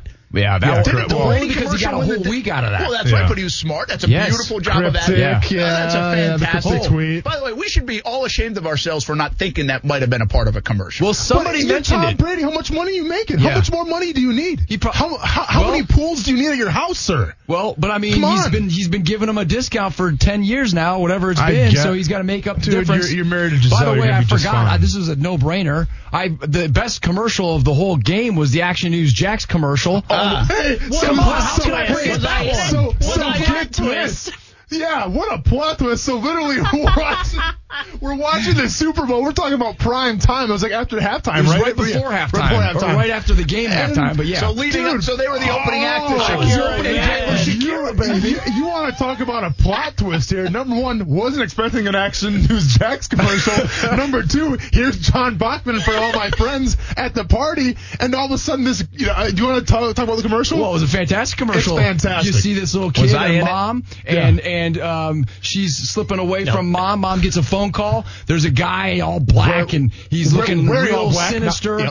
And we called him the creepy hero in the spot because he's creepy at first and he's going after the girl. It looks like a girl's and you're like, him. oh, he's about to snatch this girl. Yeah. And I'm like, John, what are we watching here, dude? Right? Like, everyone's just like, oh, this is kind of unsettling. A girl getting kidnapped? Yeah. Right? I was literally like, John, you're my boy, dude. What are you doing to me right now? I'm at a party. Yes. Right. But then you see the story from another angle. Boom. And the creepy guy is actually the hero saving the girl from darting out into the street and getting run over by a car. I stood up and clapped. Like Shawshank Redemption in that commercial. 2 times I stood up and actually clapped when it was done, dude. It was fantastic. Outstanding. So that shows you that Action News Jax is covering all angles. They are, man. They're working around the story. Yeah, that's right. Yep. That's right. Yeah, that's what we're trying to say. That's exactly what we're trying to say. That's right. A promo. Yeah. That was a bigger plot twist than actually the Super Bowl. And the It was, man. Because I was like, what is this? I'm like, oh, okay, John, I see what you're doing. I mean, I missed an opportunity right there for shameless self-promotion, and I'm totally with it. Now I have to go look at it because I haven't seen it, and I wasn't in it, and I'm a little bothered by that. It's okay, you're upset. So I got it now. Real quickly, the only thing I did was show up and do what they told me to do. Of course, right? Yeah. So quick shout out to our promo department because they actually there was another market, a Denver market, actually did something very similar that was a fantastic spot, and so our promo folks saw that and said we can make this our own. So they tweaked it a little bit. Basically the same idea and made this thing, and someone's getting really a call good. from some lawyers. It sounds like. Nah, we're friends. Yeah. Okay, cool. Listen, every good idea is stolen. Man. Yeah, I know. Welcome to the show. Hey, I was just kidding. We're not on trial right now. I believe you. The enemy stole a 1948 USC play. You don't gotta. Hey, I was just cracking a joke here, and you're coming at me like I don't know. So we got to defend the business. I guess CBS so. 47, Fox 30 tonight, 5 o'clock in a couple minutes, John. So you got to go. I guess I am. You've done a lot of those commercials. Was it one of the best spots for Super Bowl that you've been involved in? Oh, yeah, it was great. It was really, really well done. I mean, the time it took for these guys to put it together, I mean, shooting it took a long time for that little bit that I was in. It took a long time to get just everything right so they could edit it and make it look. When you see it, it really is. I mean, they spent a lot of time. So hats off to the many folks in promos who did that. It was really good. I was literally like, John, what are we doing here? And all of a sudden, John, I see you, dude. There it is. Yeah, it was like, okay. So if the people listening right now are going, well, dang, I want to see this thing. Yeah. If for no other reason, I'm curious. I did tweet it out. So you can see it on Twitter. I don't know if I put it on Instagram or not, but it's definitely, and it's on my Facebook page. So you'll find it if you want to look for it. Real quickly, coming up on Action News Jax at 5, both on CBS 47, Fox 30. A couple big things. First of all, we've got a story about some dog food that's giving dogs serious problems. Veterinarians are concerned about it. Don't ask me a lot of the details, but it is in our report. You'll get all the information you need to protect your dog coming up at 5. Of course, we're talking about Calais Campbell winning the Walter Payton Award. I mean, there is no one greater for the community than this guy. I mean, I like that you're doing that story. A little follow up today. Yeah, That's he's bigger than his smile is his heart, right? I mean, that guy is fantastic. I think he's wonderful for the Jags and for us. And then tonight is the Iowa caucus. Now, I could have talked for hours on the Iowa caucus. The Dems are going to be trying to whittle away at some of these candidates. They got 100 of them, it seems. And I grew up in Iowa.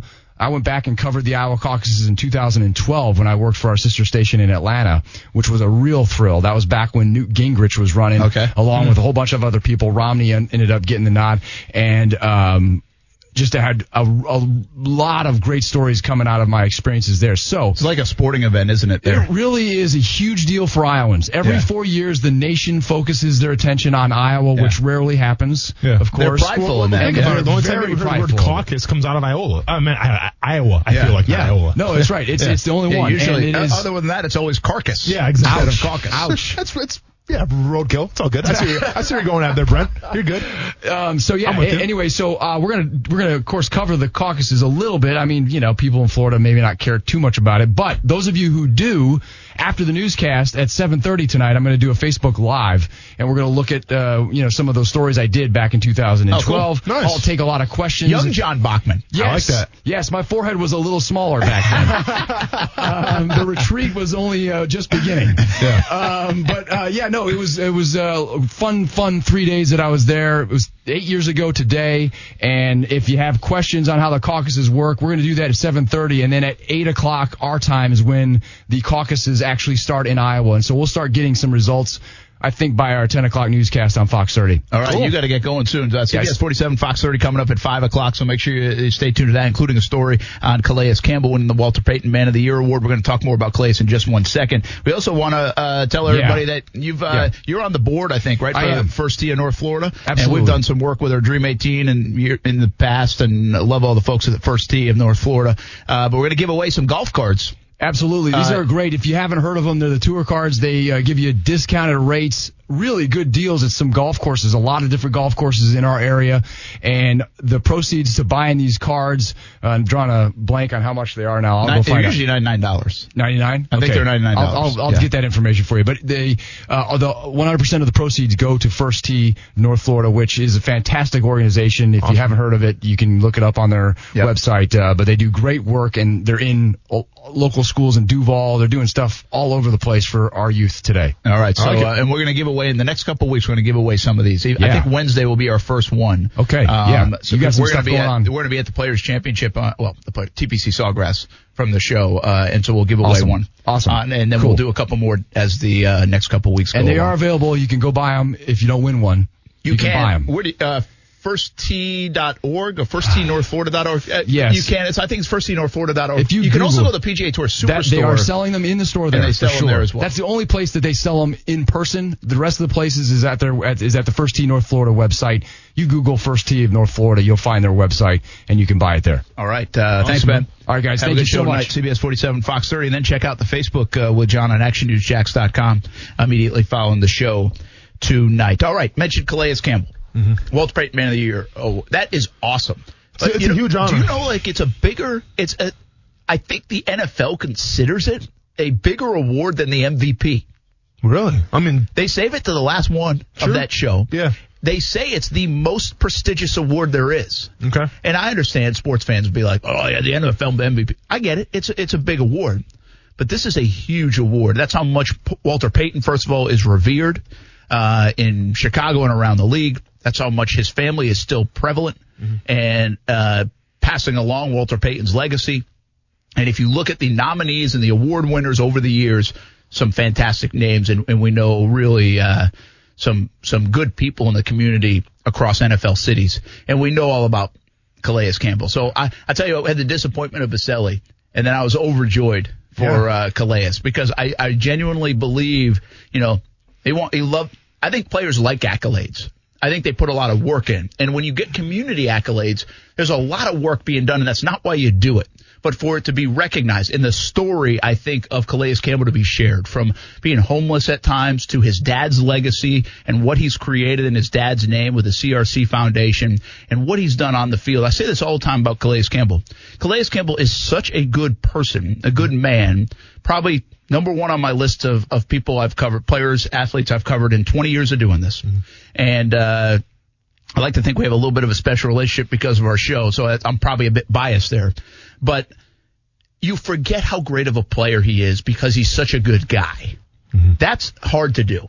When you're that good of a player, if you look at his resume, which might soon warrant Hall of Fame consideration with another good couple years, it's almost the subplot of who he is because he's such a good dude. Yeah. I mean, that's tough to do. It's very tough to do, and it's very telling of the character that Calais Campbell possesses. Because it seems like in the NFL and covering the NFL or really covering any kind of professional sport is people tend to gravitate more towards the bad stories, all that clickbait and everything, where sometimes you need to be reminded that there is good out there. There is the J.J. Watts out there that are raising a lot of money for hurricanes back in 2017. There are the good guys like Chris Long, who donated every single paycheck that he received to the inner cities of Philadelphia to help schools, to help parks be built. That was last year. And there are good guys like Calais Campbell this year getting nominated. To me, obviously this award's an important thing, Brent, because it keeps the conversation going about the good that's happening from the NFL. So I do agree with you where it's almost bigger than the MVP award, just because it kind of reminds you of there is more than football, right? Yeah. There is the more power of the NFL, there is right? more than what we see on the field. Yeah. There is stuff in the communities outside of football. So from that standpoint, yes, I do agree with you. I think it is a bigger award, and couldn't have happened to a better guy like Calais Campbell. And let's be fair here, Brent. Okay, it's one thing to be a Pro Bowl player in the NFL. Okay, that takes time, work, dedication to your craft.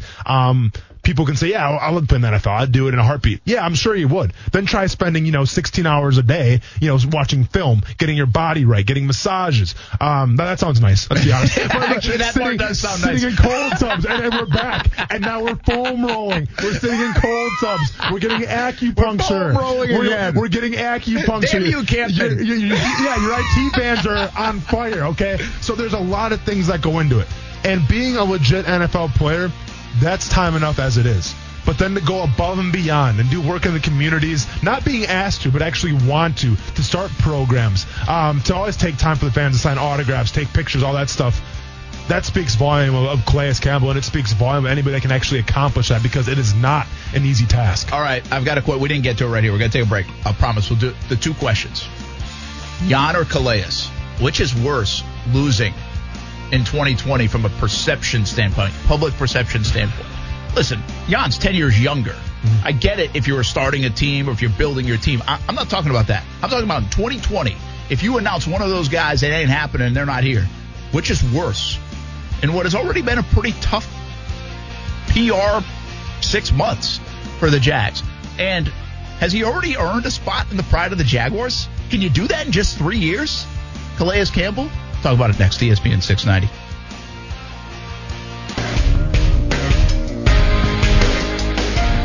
I think the turning point was when we got a turnover and then we didn't execute on offense, and they got the ball right back and drove it 87 yards or however far it was. As an offense, we have to end the game right there, and we didn't. That's George Kittle, San Francisco 49ers. Matter of fact, he was pretty quiet. Had the big moment in the game with the offensive pass interference, which, again, I thought that was such a good throw by Jimmy Garoppolo. Yeah. And he didn't need to do it. It seemed like he had the separation enough. The ball was so perfectly placed. And it got called. I'm not denying that it is a play that doesn't get called sometimes, too. But I'm also not here to say that it was a bad call. I think whatever way they called it, I think you would have accepted. And very tough to do that if you are rooting for one of the teams, or like I always say, have money on one of the teams. Mm-hmm. But if you're a neutral observer, that could go either way. But I think it was the right call. And sometimes that's the way it happens. 50-50 plays usually go to the winners, yeah, or more of them. And that was at least 3 points, what it looked like, and the Chiefs end up winning the football game.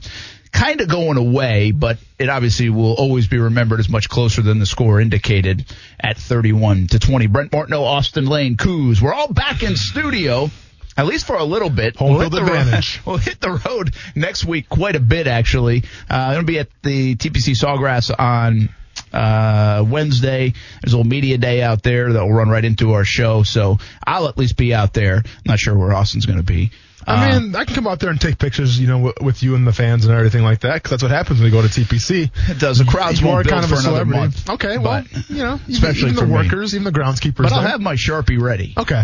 That's good. That's good. And I'll have my camera ready. Very good. We can give out koozies now, too. Nice. I'm going to have to bring some koozies, too. Now we're That's talking. a good place to bring out koozies, Heck right? Yeah, man. Are we allowed? I'm going to have to check with the Players' Championship. Are we allowed to bring out promotional material?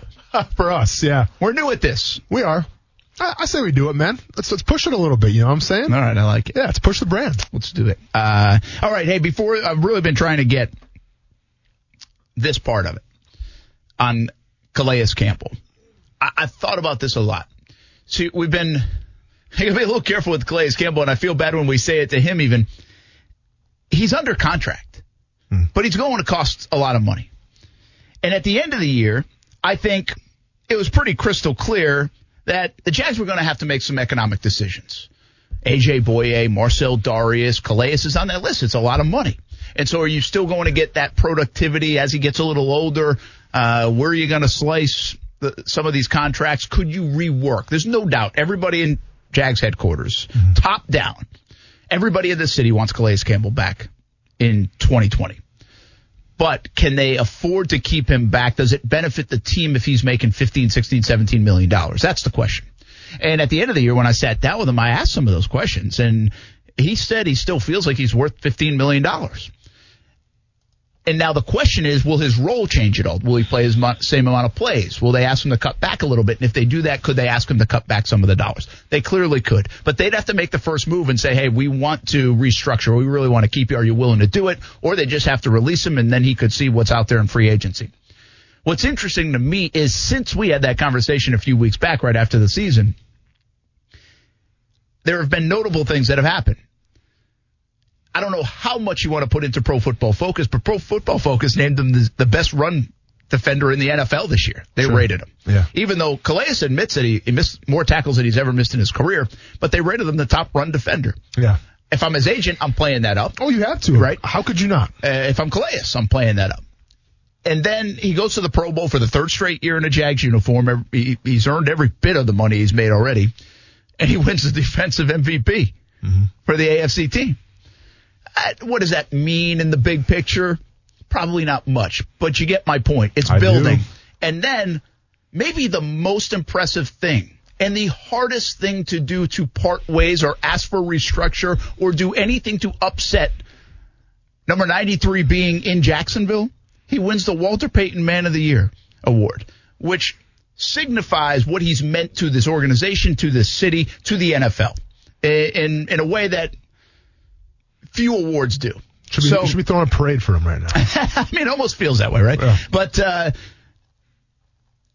can they afford to let go that guy that in 3 years has been unbelievable, instrumental in the locker room, All-Pro, 3-time Pro Bowler, Walter Payton Man of the Year award winner, Bart Starr award winner, still has game left. Yeah.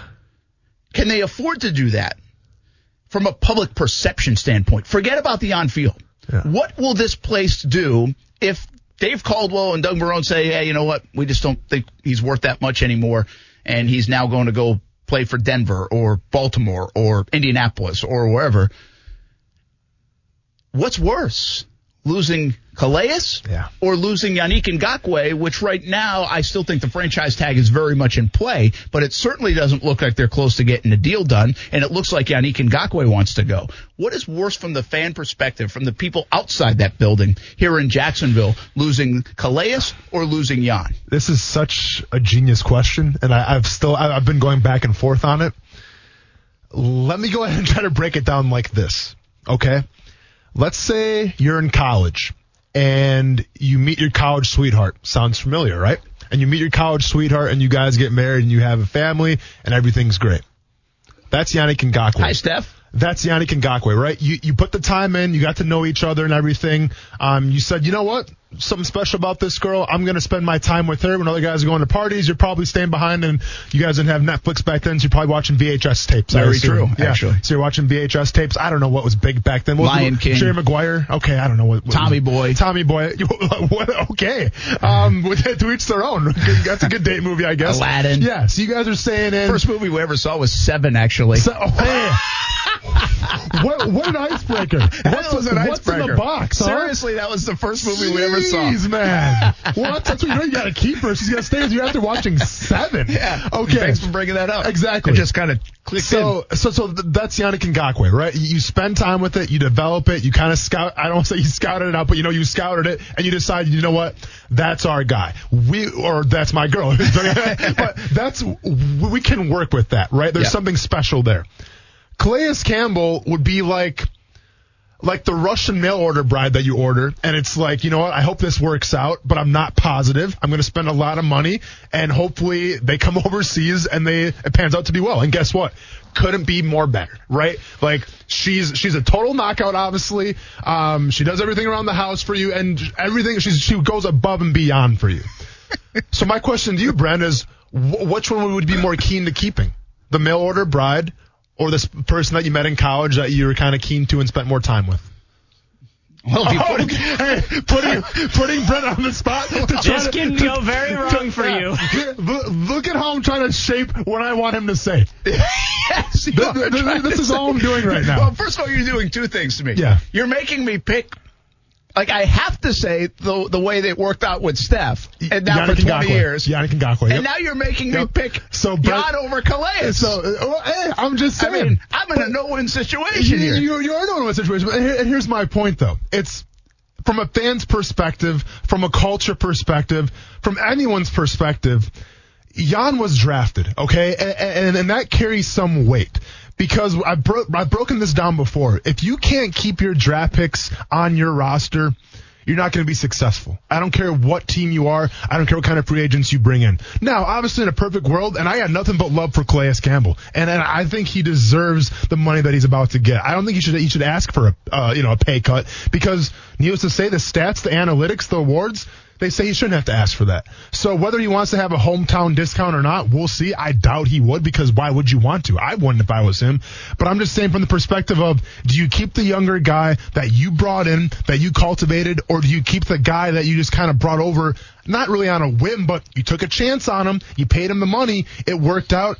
I'm taking the young guy that you spent time with, man. I'm taking that college sweetheart 10 times out of 10. That's interesting. I don't know if I love the analogy, and I'm sure Calais would not be. Tell me I'm wrong, though. I don't know if Calais would love Tell me I'm being wrong, compared though. to a male or a bride. Tell me, hey, where else on ESPN 690 can you get that kind of information? Yeah, not really. I'm trying to compute it all right now, actually. But you get what I'm trying to say, though, right? No, I do. I think it's a good point. I think it's a fair point. It's now or later. Yeah. And again, I don't ask this from building a team. I think Calais would say the same. If I asked him to this, like building this franchise for the next 10 years, well, obviously Yannick Ngakoue could hurt you more losing Yannick Ngakoue. I mean, he's got so many more years left.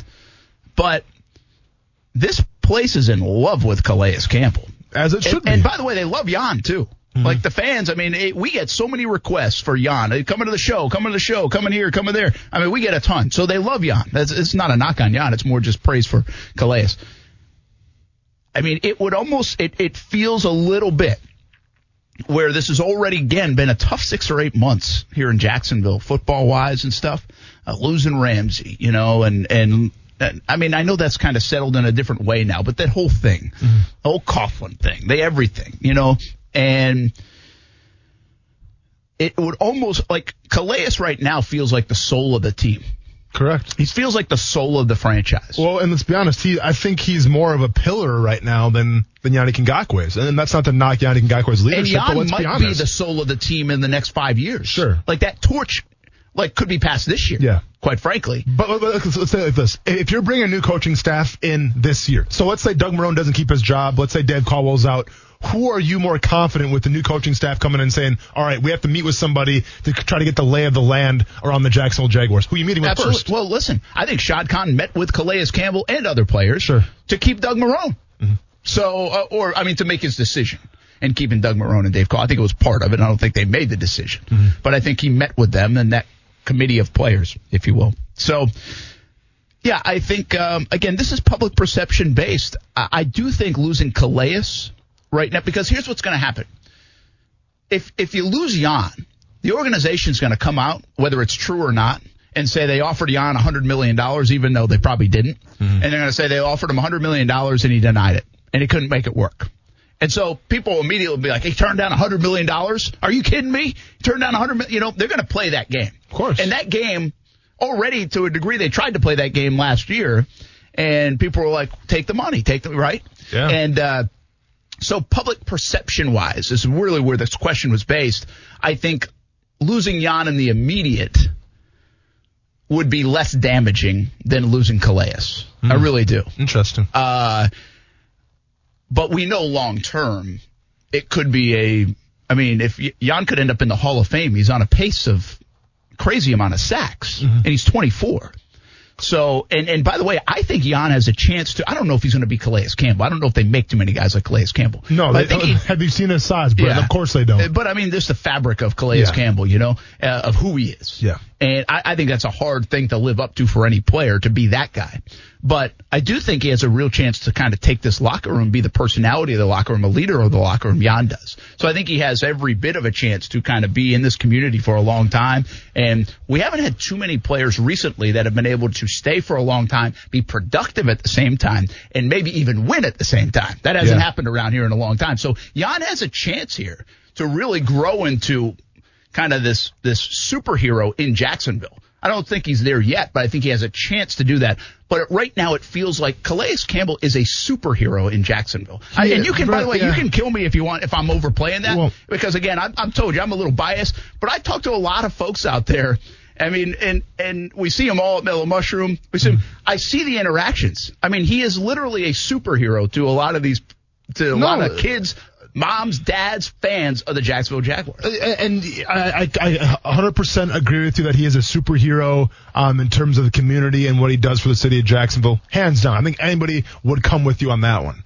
But don't sell Jaguars fans short about their knowledge of the football game, because all you had to watch last night was the 49ers defensive line. And you had to watch them for 3 quarters. And you had to watch them how they handled Patrick Mahomes for 3 quarters. Mwah, chef's kiss. Fantastic. Contained him, 2 interceptions, literally just a couple plays away from winning the Super Bowl. Well, that defense stemmed on 2 legit defensive ends. And those guys were Dee Ford and Bosa, okay? And I'm not knocking Calais Campbell at all as far as his pass rush, his moves, his skill set, because it's good. It's still there. Don't get me wrong. But I think from a position standpoint of, would you rather keep a really good Pro Bowl like 3 technique, or would you rather keep a very promising, possibly all pro one day defensive end? I think a lot of fans, including myself, would say you keep the defensive end, because you can do so much with that when you have both edges contained. Now, don't get me wrong. They get the community stuff, and that's fantastic too, Brad. Don't get me wrong. Like, that can't be stated enough, like how good of the charity work that Calais Campbell does, and I understand that. But people also want to win games. Let's be honest, man. This is the National Football League. Absolutely. Yeah, and 2 different questions. There are different questions. I think from that standpoint, you have to go with the young, promising defensive end who's been consistent so far in his time in Jacksonville. This seems like a silly question at face value. But let's just say, and I don't know how this is going to shake out. I really don't, with Calais. But let's just say he doesn't play again in Jacksonville. Mm-hmm. The impact he's had in 3 years, does it warrant the pride of the Jaguars? And be careful answering this, because it's a slippery slope. You got to be, you can't just put anybody in the pride of the Jaguars.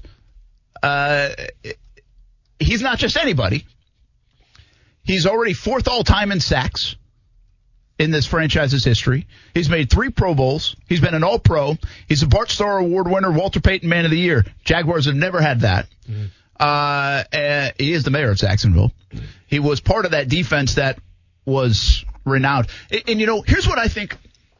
When I think of the pride of the Jaguars sometimes, what I try to do is say, okay, in 20 years,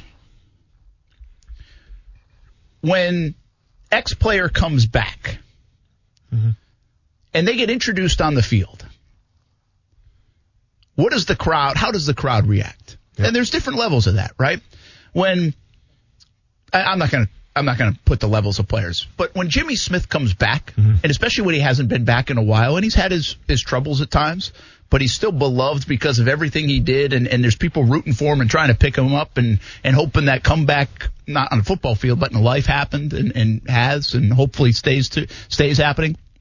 He gets a loud cheer. Yep. When Tony Boselli walks on the field, I think it's a little different with Tony because he's so prevalent around here, so it's not like you feel like you see Tony every day. No, for sure. But even when Fred Taylor has been out there before, when those guys come back, roars, it's a huge roar. Me?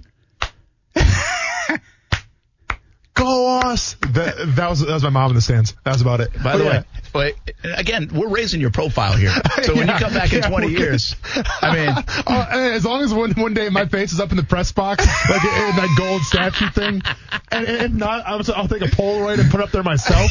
I don't care. Somebody stop me, but my face is getting on that wall one day. Yeah. Well, hey, listen, if I end up with a tattoo, you may end up with a loud cheer. There we go. A loud ovation. But I get what you're saying, though, Brett. Yeah. So regardless of if you put him in the pride of the Jaguars or not, when Calais Campbell comes back to Jacksonville in 15 or 20 years, whether he plays another game or not, that place is going to be standing on their feet for Calais Campbell. And that's my point. And I wonder if he's already warranted himself a spot as one of the most impactful players in Jacksonville Jaguars history in its 25 seasons, even though he only played 3. And I get it. I'm always on the player side. I'm very biased, and so shoot me. Here I go again. I think if you look at the past decade, Brent, of the Jacksonville Jaguars, what stands out to you from a season standpoint? 2017. Yeah, absolutely. Right? Without a doubt. And that season was defined by the defense, and on that defense, I think that defense was led by a first-team All-Pro guy by the name of Calais Campbell, 14.5 sacks. So, like, maybe should have been Defensive Player of the Year in the NFL that year. Correct. So, like, I get it. I mean, once again, we can talk about longevity, how long was he in Jacksonville, all that good stuff. I just put it from, whoever goes in the circle, it's like who has a direct impact, number one, not only on the teams, but of the history of the Jacksonville Jaguars. And like it or not, but 2017 will be commemorated as one of the best seasons in Jaguars history. Absolutely. Simple as that. And one of the best defenses in Jaguars history. Be tough to top. Exactly. And the guy that was leading the way on that defense was Calais Campbell. So I think he absolutely deserves to be in the Ring of Honor, even if he doesn't come back next year. Yeah. So I think, it'll be interesting as people vary on that, right? Mm-hmm. People don't want to just put anybody in the pride of the Jaguars. And I'm a little different. If you look around the NFL, I've been to a lot of stadiums, and you'll look up and you'll be like, well, who is that guy? Sure. You'd be like, who is that guy? Like, you'd think only household names would be there, and I feel like I know a decent amount of the history of the game. But even I'll be like Googling that guy, like, who the heck is that? You know? Yeah. And to a degree, and I love this guy, I think if opposing people came in and said, who is Brad Meester? They would probably have to Google and be like, who's Brad Meester? That's a good point. But I'm not convinced Brad Meester doesn't belong in the pride of the Jaguars. I'd be okay with Brad Meester. He's Mr. Jaguar in terms of games played. Like, I'd be okay with, but there are a lot of people that say, no.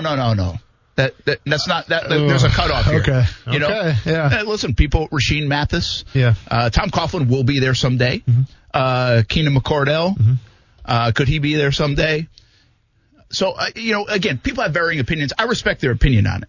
I just don't think it has to be this exclusive 5 people that are in that. I don't care if you have a ring around the whole damn stadium in that regard. That's fine. Yeah. Well, let's answer this question, though, Brent. So, Calais Campbell, maybe we're on the fence about what we think, if he should be in it or not. I think he should. I think you're kind of following with me. You say he should, too. Well, yeah, and I'm completely biased on any Calais front, I will totally admit. But here's the point, though. Yannick Ngakoue, go back to your question. You have a guy right now at his pace will definitely be in the ring, in the circle, the pride of Jaguars. So why wouldn't you try to keep him? Why isn't he the top? I mean, maybe he is a top priority, but once again, that goes to show you just how important, maybe even more important than Calais Campbell, he is of keeping. Again, from a football standpoint, I can't get by. One of my arguments for Calais Campbell going to the pride of the Jaguars is he's 4th all-time already in sacks in 3 years. Sure. Well, guess who's number 2 all-time in 4 years? Yannick Ngakoue. Yeah. I mean, I can't get by that. And any Yannick Ngakoue, you're talking about an organization that hasn't been littered with pass rushers. And Yannick Ngakoue is already number 2. And if he stays here for another 3 or 4 years, he'll be number 1 and he'll smash records. Yeah. Like, nobody will catch him. Yeah. Maybe. So that's the one I'm stuck on with Jan above anything else, that you have to keep him. You have to find a way. It certainly doesn't seem like it's headed that way. Still, I have a bad feeling about Jan in terms of anything getting done. I don't think he wants to be here, to be honest. Yeah, but I think Jan's going to have a decision to make, because I do think they'll franchise tag him. And that will be a tough decision for Jan to sit out for $19 million. Those are conversations we'll have down the road. We come back to the Super Bowl. Patrick Mahomes, how many will he win? I'm setting the over-under at 2.5. You going over? You going under? When we continue, Action Sports Shacks on ESPN 690. That's just the type of team that we are. That's the type of teammates, that's the type of characters that we have in that locker room. We got his back just like he would have our back. He did a great job tonight, but like you said, we just couldn't get it done, and it was just unfortunate.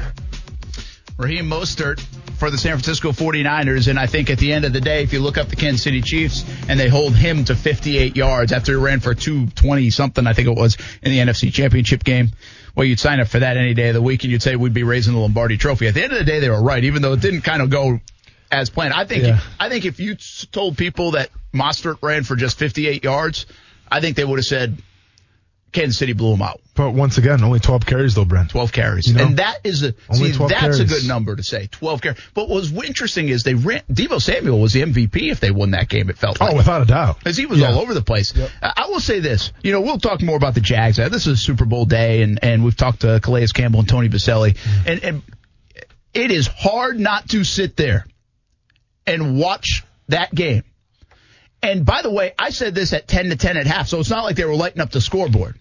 But to watch the creativity on offense, especially in that red zone, man. Well, why can't anybody do that? Like, you're in the NFL. You've been around football. Why can't we do that in Jacksonville is a fair question.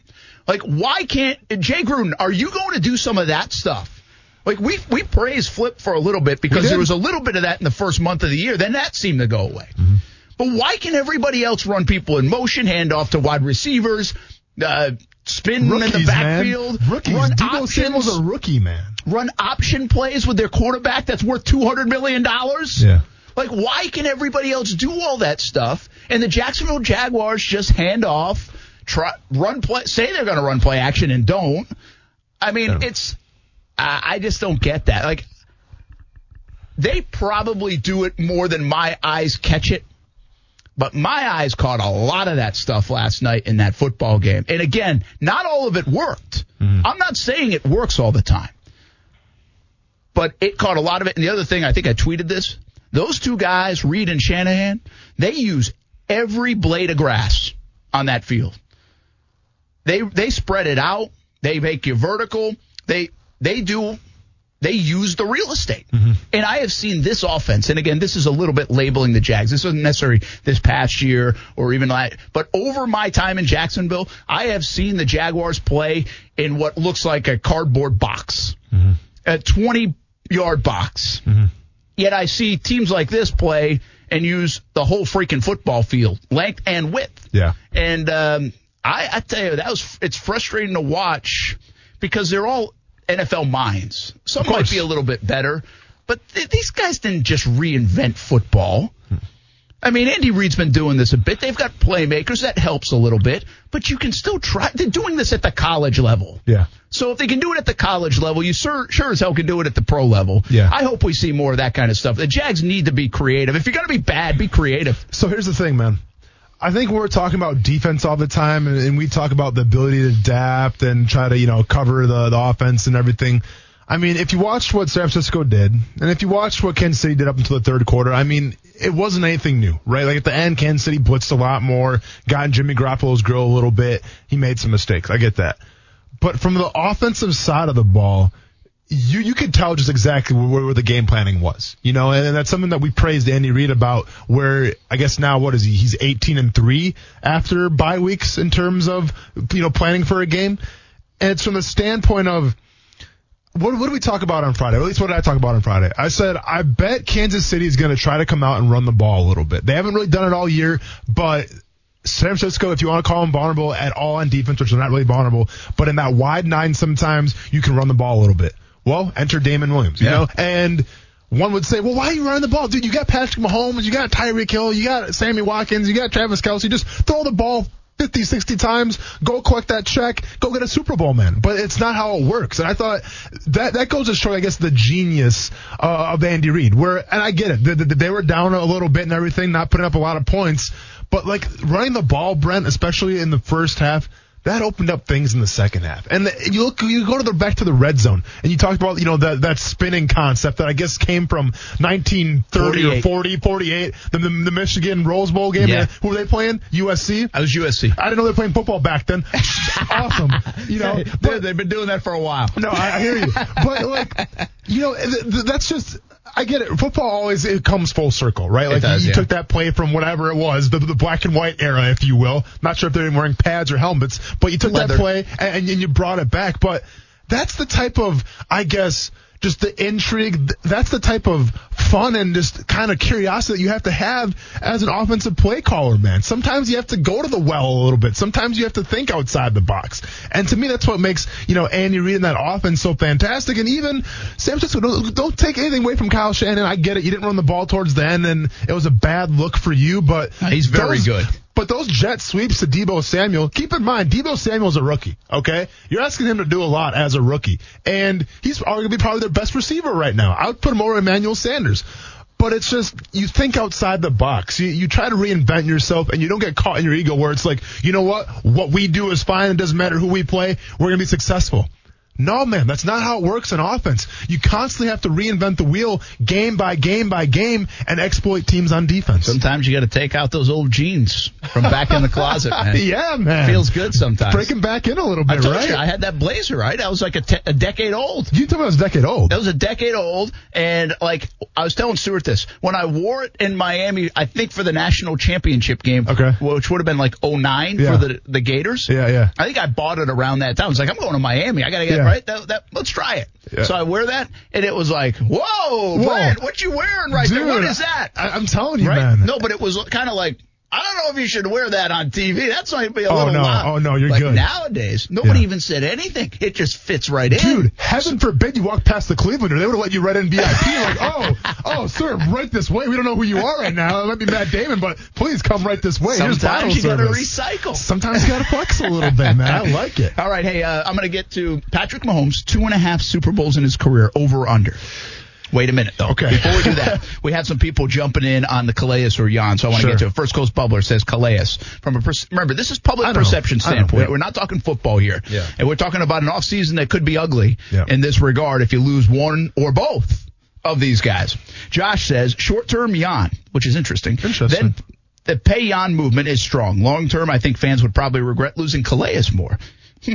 What he does on and off the field gives him much higher community value. I wish he could retire in teal and black. Interesting.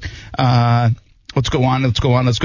Doug says Calais is a superhero. After this Walter Payton award, I don't see how the Jaguars cannot sign him. Matthew says, in terms of the pride of the Jaguars, not until Rasheed Mathis gets in. Rasheed should be in, and you're right. Agreed. Not my Richie says both. Well, that's sitting on the fence. Tim says, Calais is a culture changer. The Jags need it more than any player right now. Yannick isn't special. Interesting. The Kool-Aid tell you otherwise, don't do that. But he is more likely to turn into Jerry Hughes or Merriman than Von Miller. He's not a physical freak. He is good. All right. I don't know if I agree totally with you there. But guess what, man? Von Miller's not a physical freak, though, either. Yeah. And the other thing, too, like Khalil Mack's a physical freak. Of course. Right? Josh Allen is a physical freak. And I also think people don't understand and don't know the value of, like, at least through my eyes, I guess you'd have to get stories in the building a little bit more of how Yannick Ngakoue, I believe, has grown as a pro. His mature. They need more people that are pros, that are serious about their jobs. Andy Reid said something yesterday after winning, and he said, this team is about as good a collection of guys I've had, blah, blah, blah, blah, blah. Everybody praises him when they win. Yeah. But he said, they are about as tough-minded of a team as I've had. And that sticks out to me. First of all, Jaguars need to find a way to be physical on the football field, but they need to be tough-minded. Yeah. That's a good phrase. Yeah. And the Jaguars overall as a football team have not been tough-minded. Well, and let's be honest, too, it's a testament to Andy Reid because – no, he is. And then you know what? And it's not like – the Chiefs are just, this locker room full of goody-goodies, okay? You got guys like Tyreek Hill. Travis Kelce can be kind of a high, profile type of ego-driven dude. So you have all these guys in Kansas City, all with different backgrounds. It's like every single NFL locker room, bro. There's nothing special about him. But the fact is, Andy Reid, for whatever reason, like he's found the magic sauce where it's like, listen, I'm going to coach you guys hard. And training camp could suck sometimes. Practice could suck sometimes. I'm going to chew you out sometimes. But guess what, man? With my personality and the way we like to have fun, you're going to want to play for me. And that's what the Kansas City Chiefs did. Mitch Linder says Calais must remain in Jacksonville. Let's see. Jason says it would be a huge mistake if they don't bring him back. His presence in the locker room is more valuable than people think. I think he's talking about Calais there. Yeah. So there's some thoughts on Calais Campbell and Yannick Ngakoue. Again, we posed the question about public perception-wise, what would be more damaging here this offseason? This is not really on the football field question, even though both are extremely talented players, and both will hurt the Jags if they don't have them. All right, last part of the Super Bowl thing I want to get to today. Patrick Mahomes is the face of the league. He's really awesome. I mean, tremendous. You look at, I don't need to tell you that. You watch it. It's interesting because, some people will say, Jags, how do they not get this guy? I can't believe they didn't get this guy. But the whole league was a little unsure about him. Give Kansas City a lot of credit. He wasn't unsure. He knew right away. Give their front office, Andy Reid and everybody, a lot of credit for jumping up and getting him. I'm not saying they were unsure like a fourth-round guy, but they didn't know. He wasn't ever listed as a top 3 quarterback in that draft. Correct. He wasn't. Yeah, you're right. But I do think, I thought about this. I saw a video of Mahomes, and it was like, I think the Players Tribune did it, like when he was coming out. And I think we talked to Gardner Minshew's dad as well when we were in Brandon, Mississippi. And he says, like, the process of finding quarterbacks is so flawed. Mm-hmm. Like, they look at the height, the weight, the measurements, the throw, the speed, the hand size, all that stuff, but they never ask them to go dissect a play. Like, they never ask them to read a defense in these meetings. I shouldn't say never, but they don't do enough of that. We get caught up in all the measurables and the stats and what he did in college and some game tape. But what about the NFL if you see this or that? And Gardner would obviously have been a nice find in that regard. He's a very smart guy. I guess the whole process of the quarterback seems so flawed. If Gardner Minshew was like one of the last quarterbacks drafted in this class, just because he wasn't a certain height and weight and arm strength. Yeah. And 2, if the whole world that scouts football didn't think Patrick Mahomes was going to be great. I mean, this guy has been a slam dunk great quarterback since the moment he stepped on an NFL field. And yes, he's in a great situation. But this guy would be pretty darn good just about everywhere. I always say it's situational. He would be good. I don't know if he'd be this good, but he would be pretty darn good just about everywhere. Yeah. How did everybody not see that? How does everybody not know that? How did just the Kansas City Chiefs trade up to like number 13 or whatever it was to get him? Well, it's a flawed process if you can spend your whole life around football and you can grade people out. Yet you mostly, I say you as like a fraternity, didn't all see that this guy was a special, or Russell Wilson goes to the 3rd round. How are we missing that drastically on the quarterback position? Yeah, so not we in Jacksonville. I'm saying the league. It's general. Not just Jacksonville. Exactly. And listen, it's like you said, when you talk about the quarterback position, you talk about the height. It just seemed like a decade ago, you had to be like 6'4" to play quarterback. You got to be a stature in the pocket, ability to take a hit, and you had to have a giant arm to play the quarterback position. And now that's kind of it's a little different now, but everyone's got an idea of what a quarterback should be. He should be so-and-so amount of tall. He should be, have this hand size, and he should be able to make these throws, yada, yada, yada.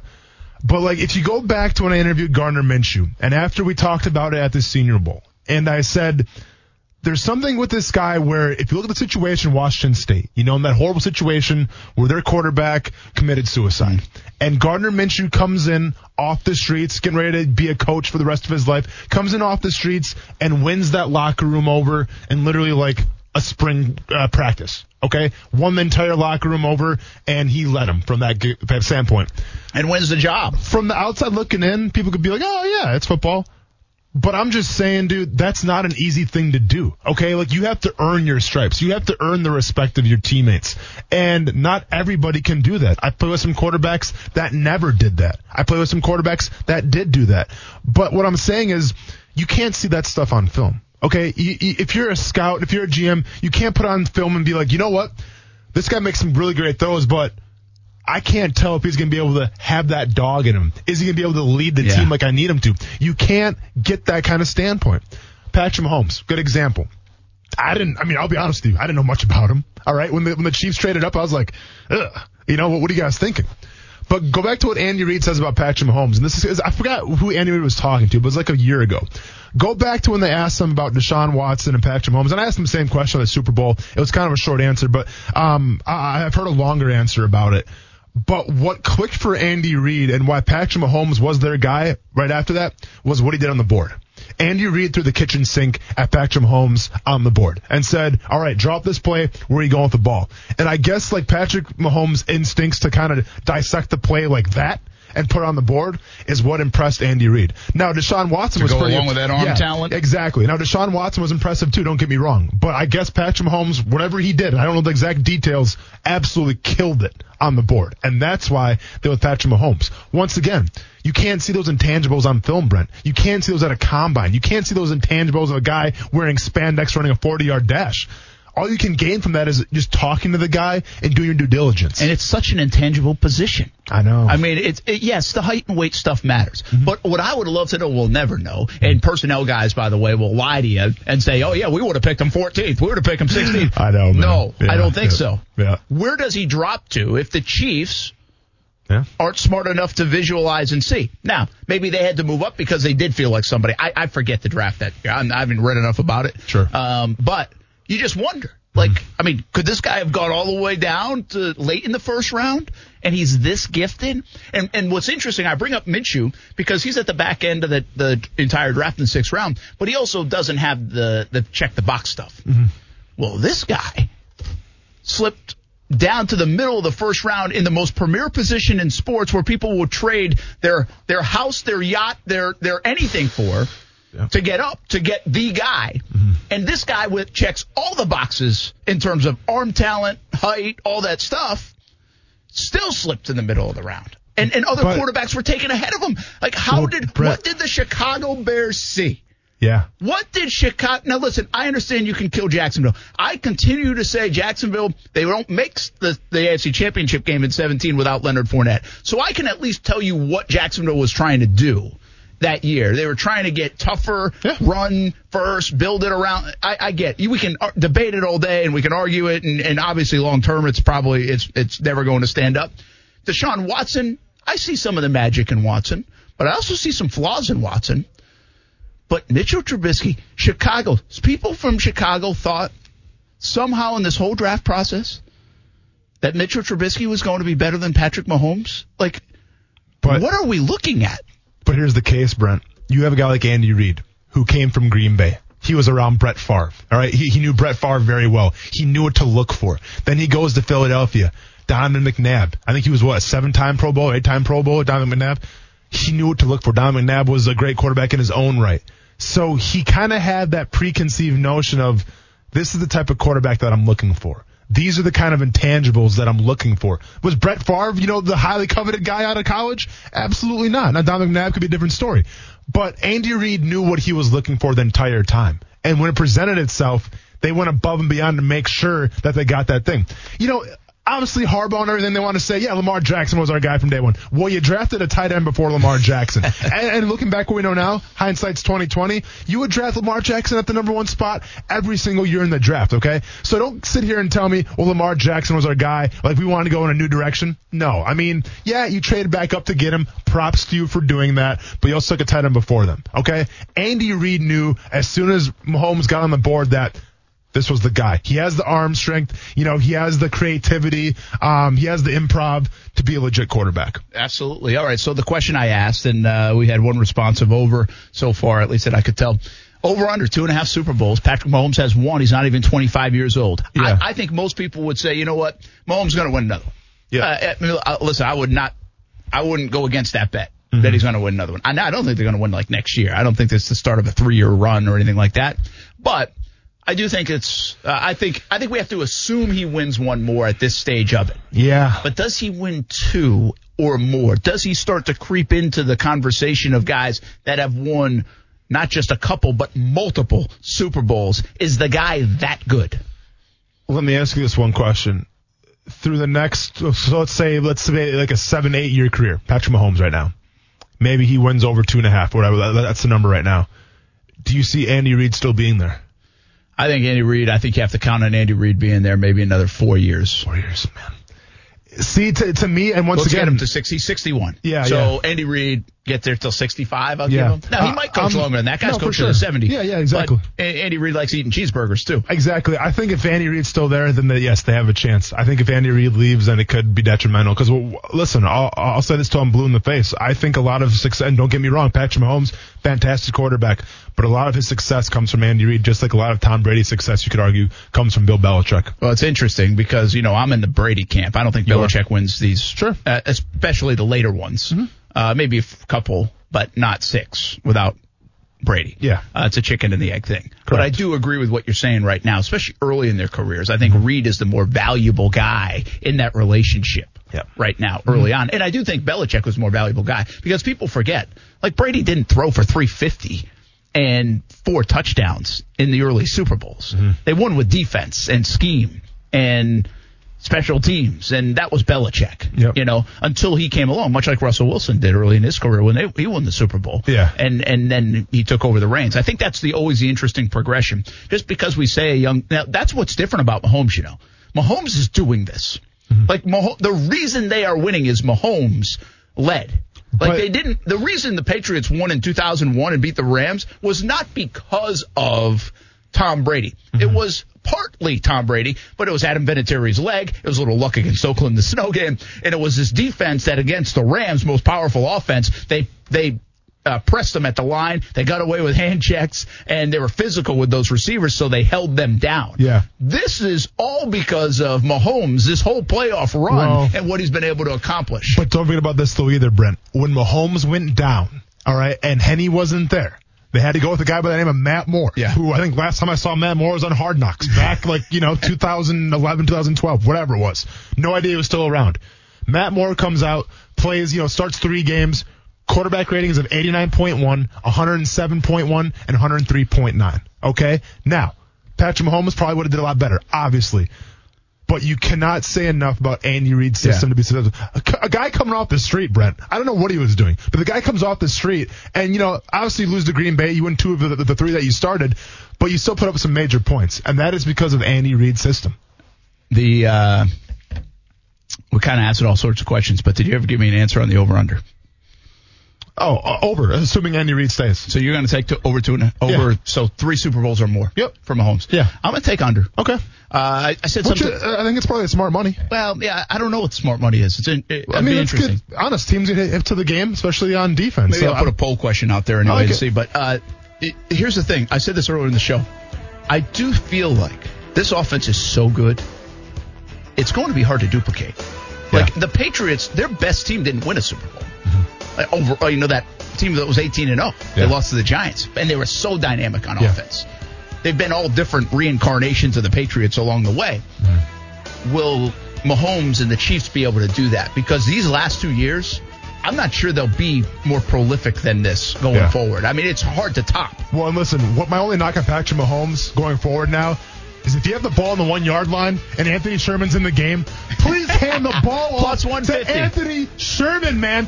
Plus 1,000 prop bet that I had some money on, and you couldn't just give him the ball. It's plus 1,000? Oh, it's plus 1,000. I thought it was plus 150. Oh no, plus 1,000, Brent. Give it to Sherman. We're talking Ruth Chris kind of money. Yes, you're buying. Yeah. No, I'm not buying anymore because you can't give him the ball. All right, that's going to do it. We'll see you on TV with some more coverage. Action Sports Jacks on CBS 47 and Fox 30, and we'll see you back here tomorrow.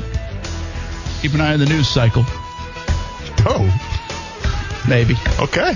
Back here tomorrow. Action Sports Jacks on ESPN 690. When you need mealtime inspiration, it's worth shopping Kroger, where you'll find over 30,000 mouth-watering choices that excite your inner foodie. And no matter what tasty choice you make, you'll enjoy our everyday low prices, plus extra ways to save, like digital coupons worth over $600 each week. You can also save up to $1 off per gallon at the pump with fuel points. More savings and more inspiring flavors make shopping Kroger worth it every time. Kroger, fresh for everyone. Fuel restrictions apply.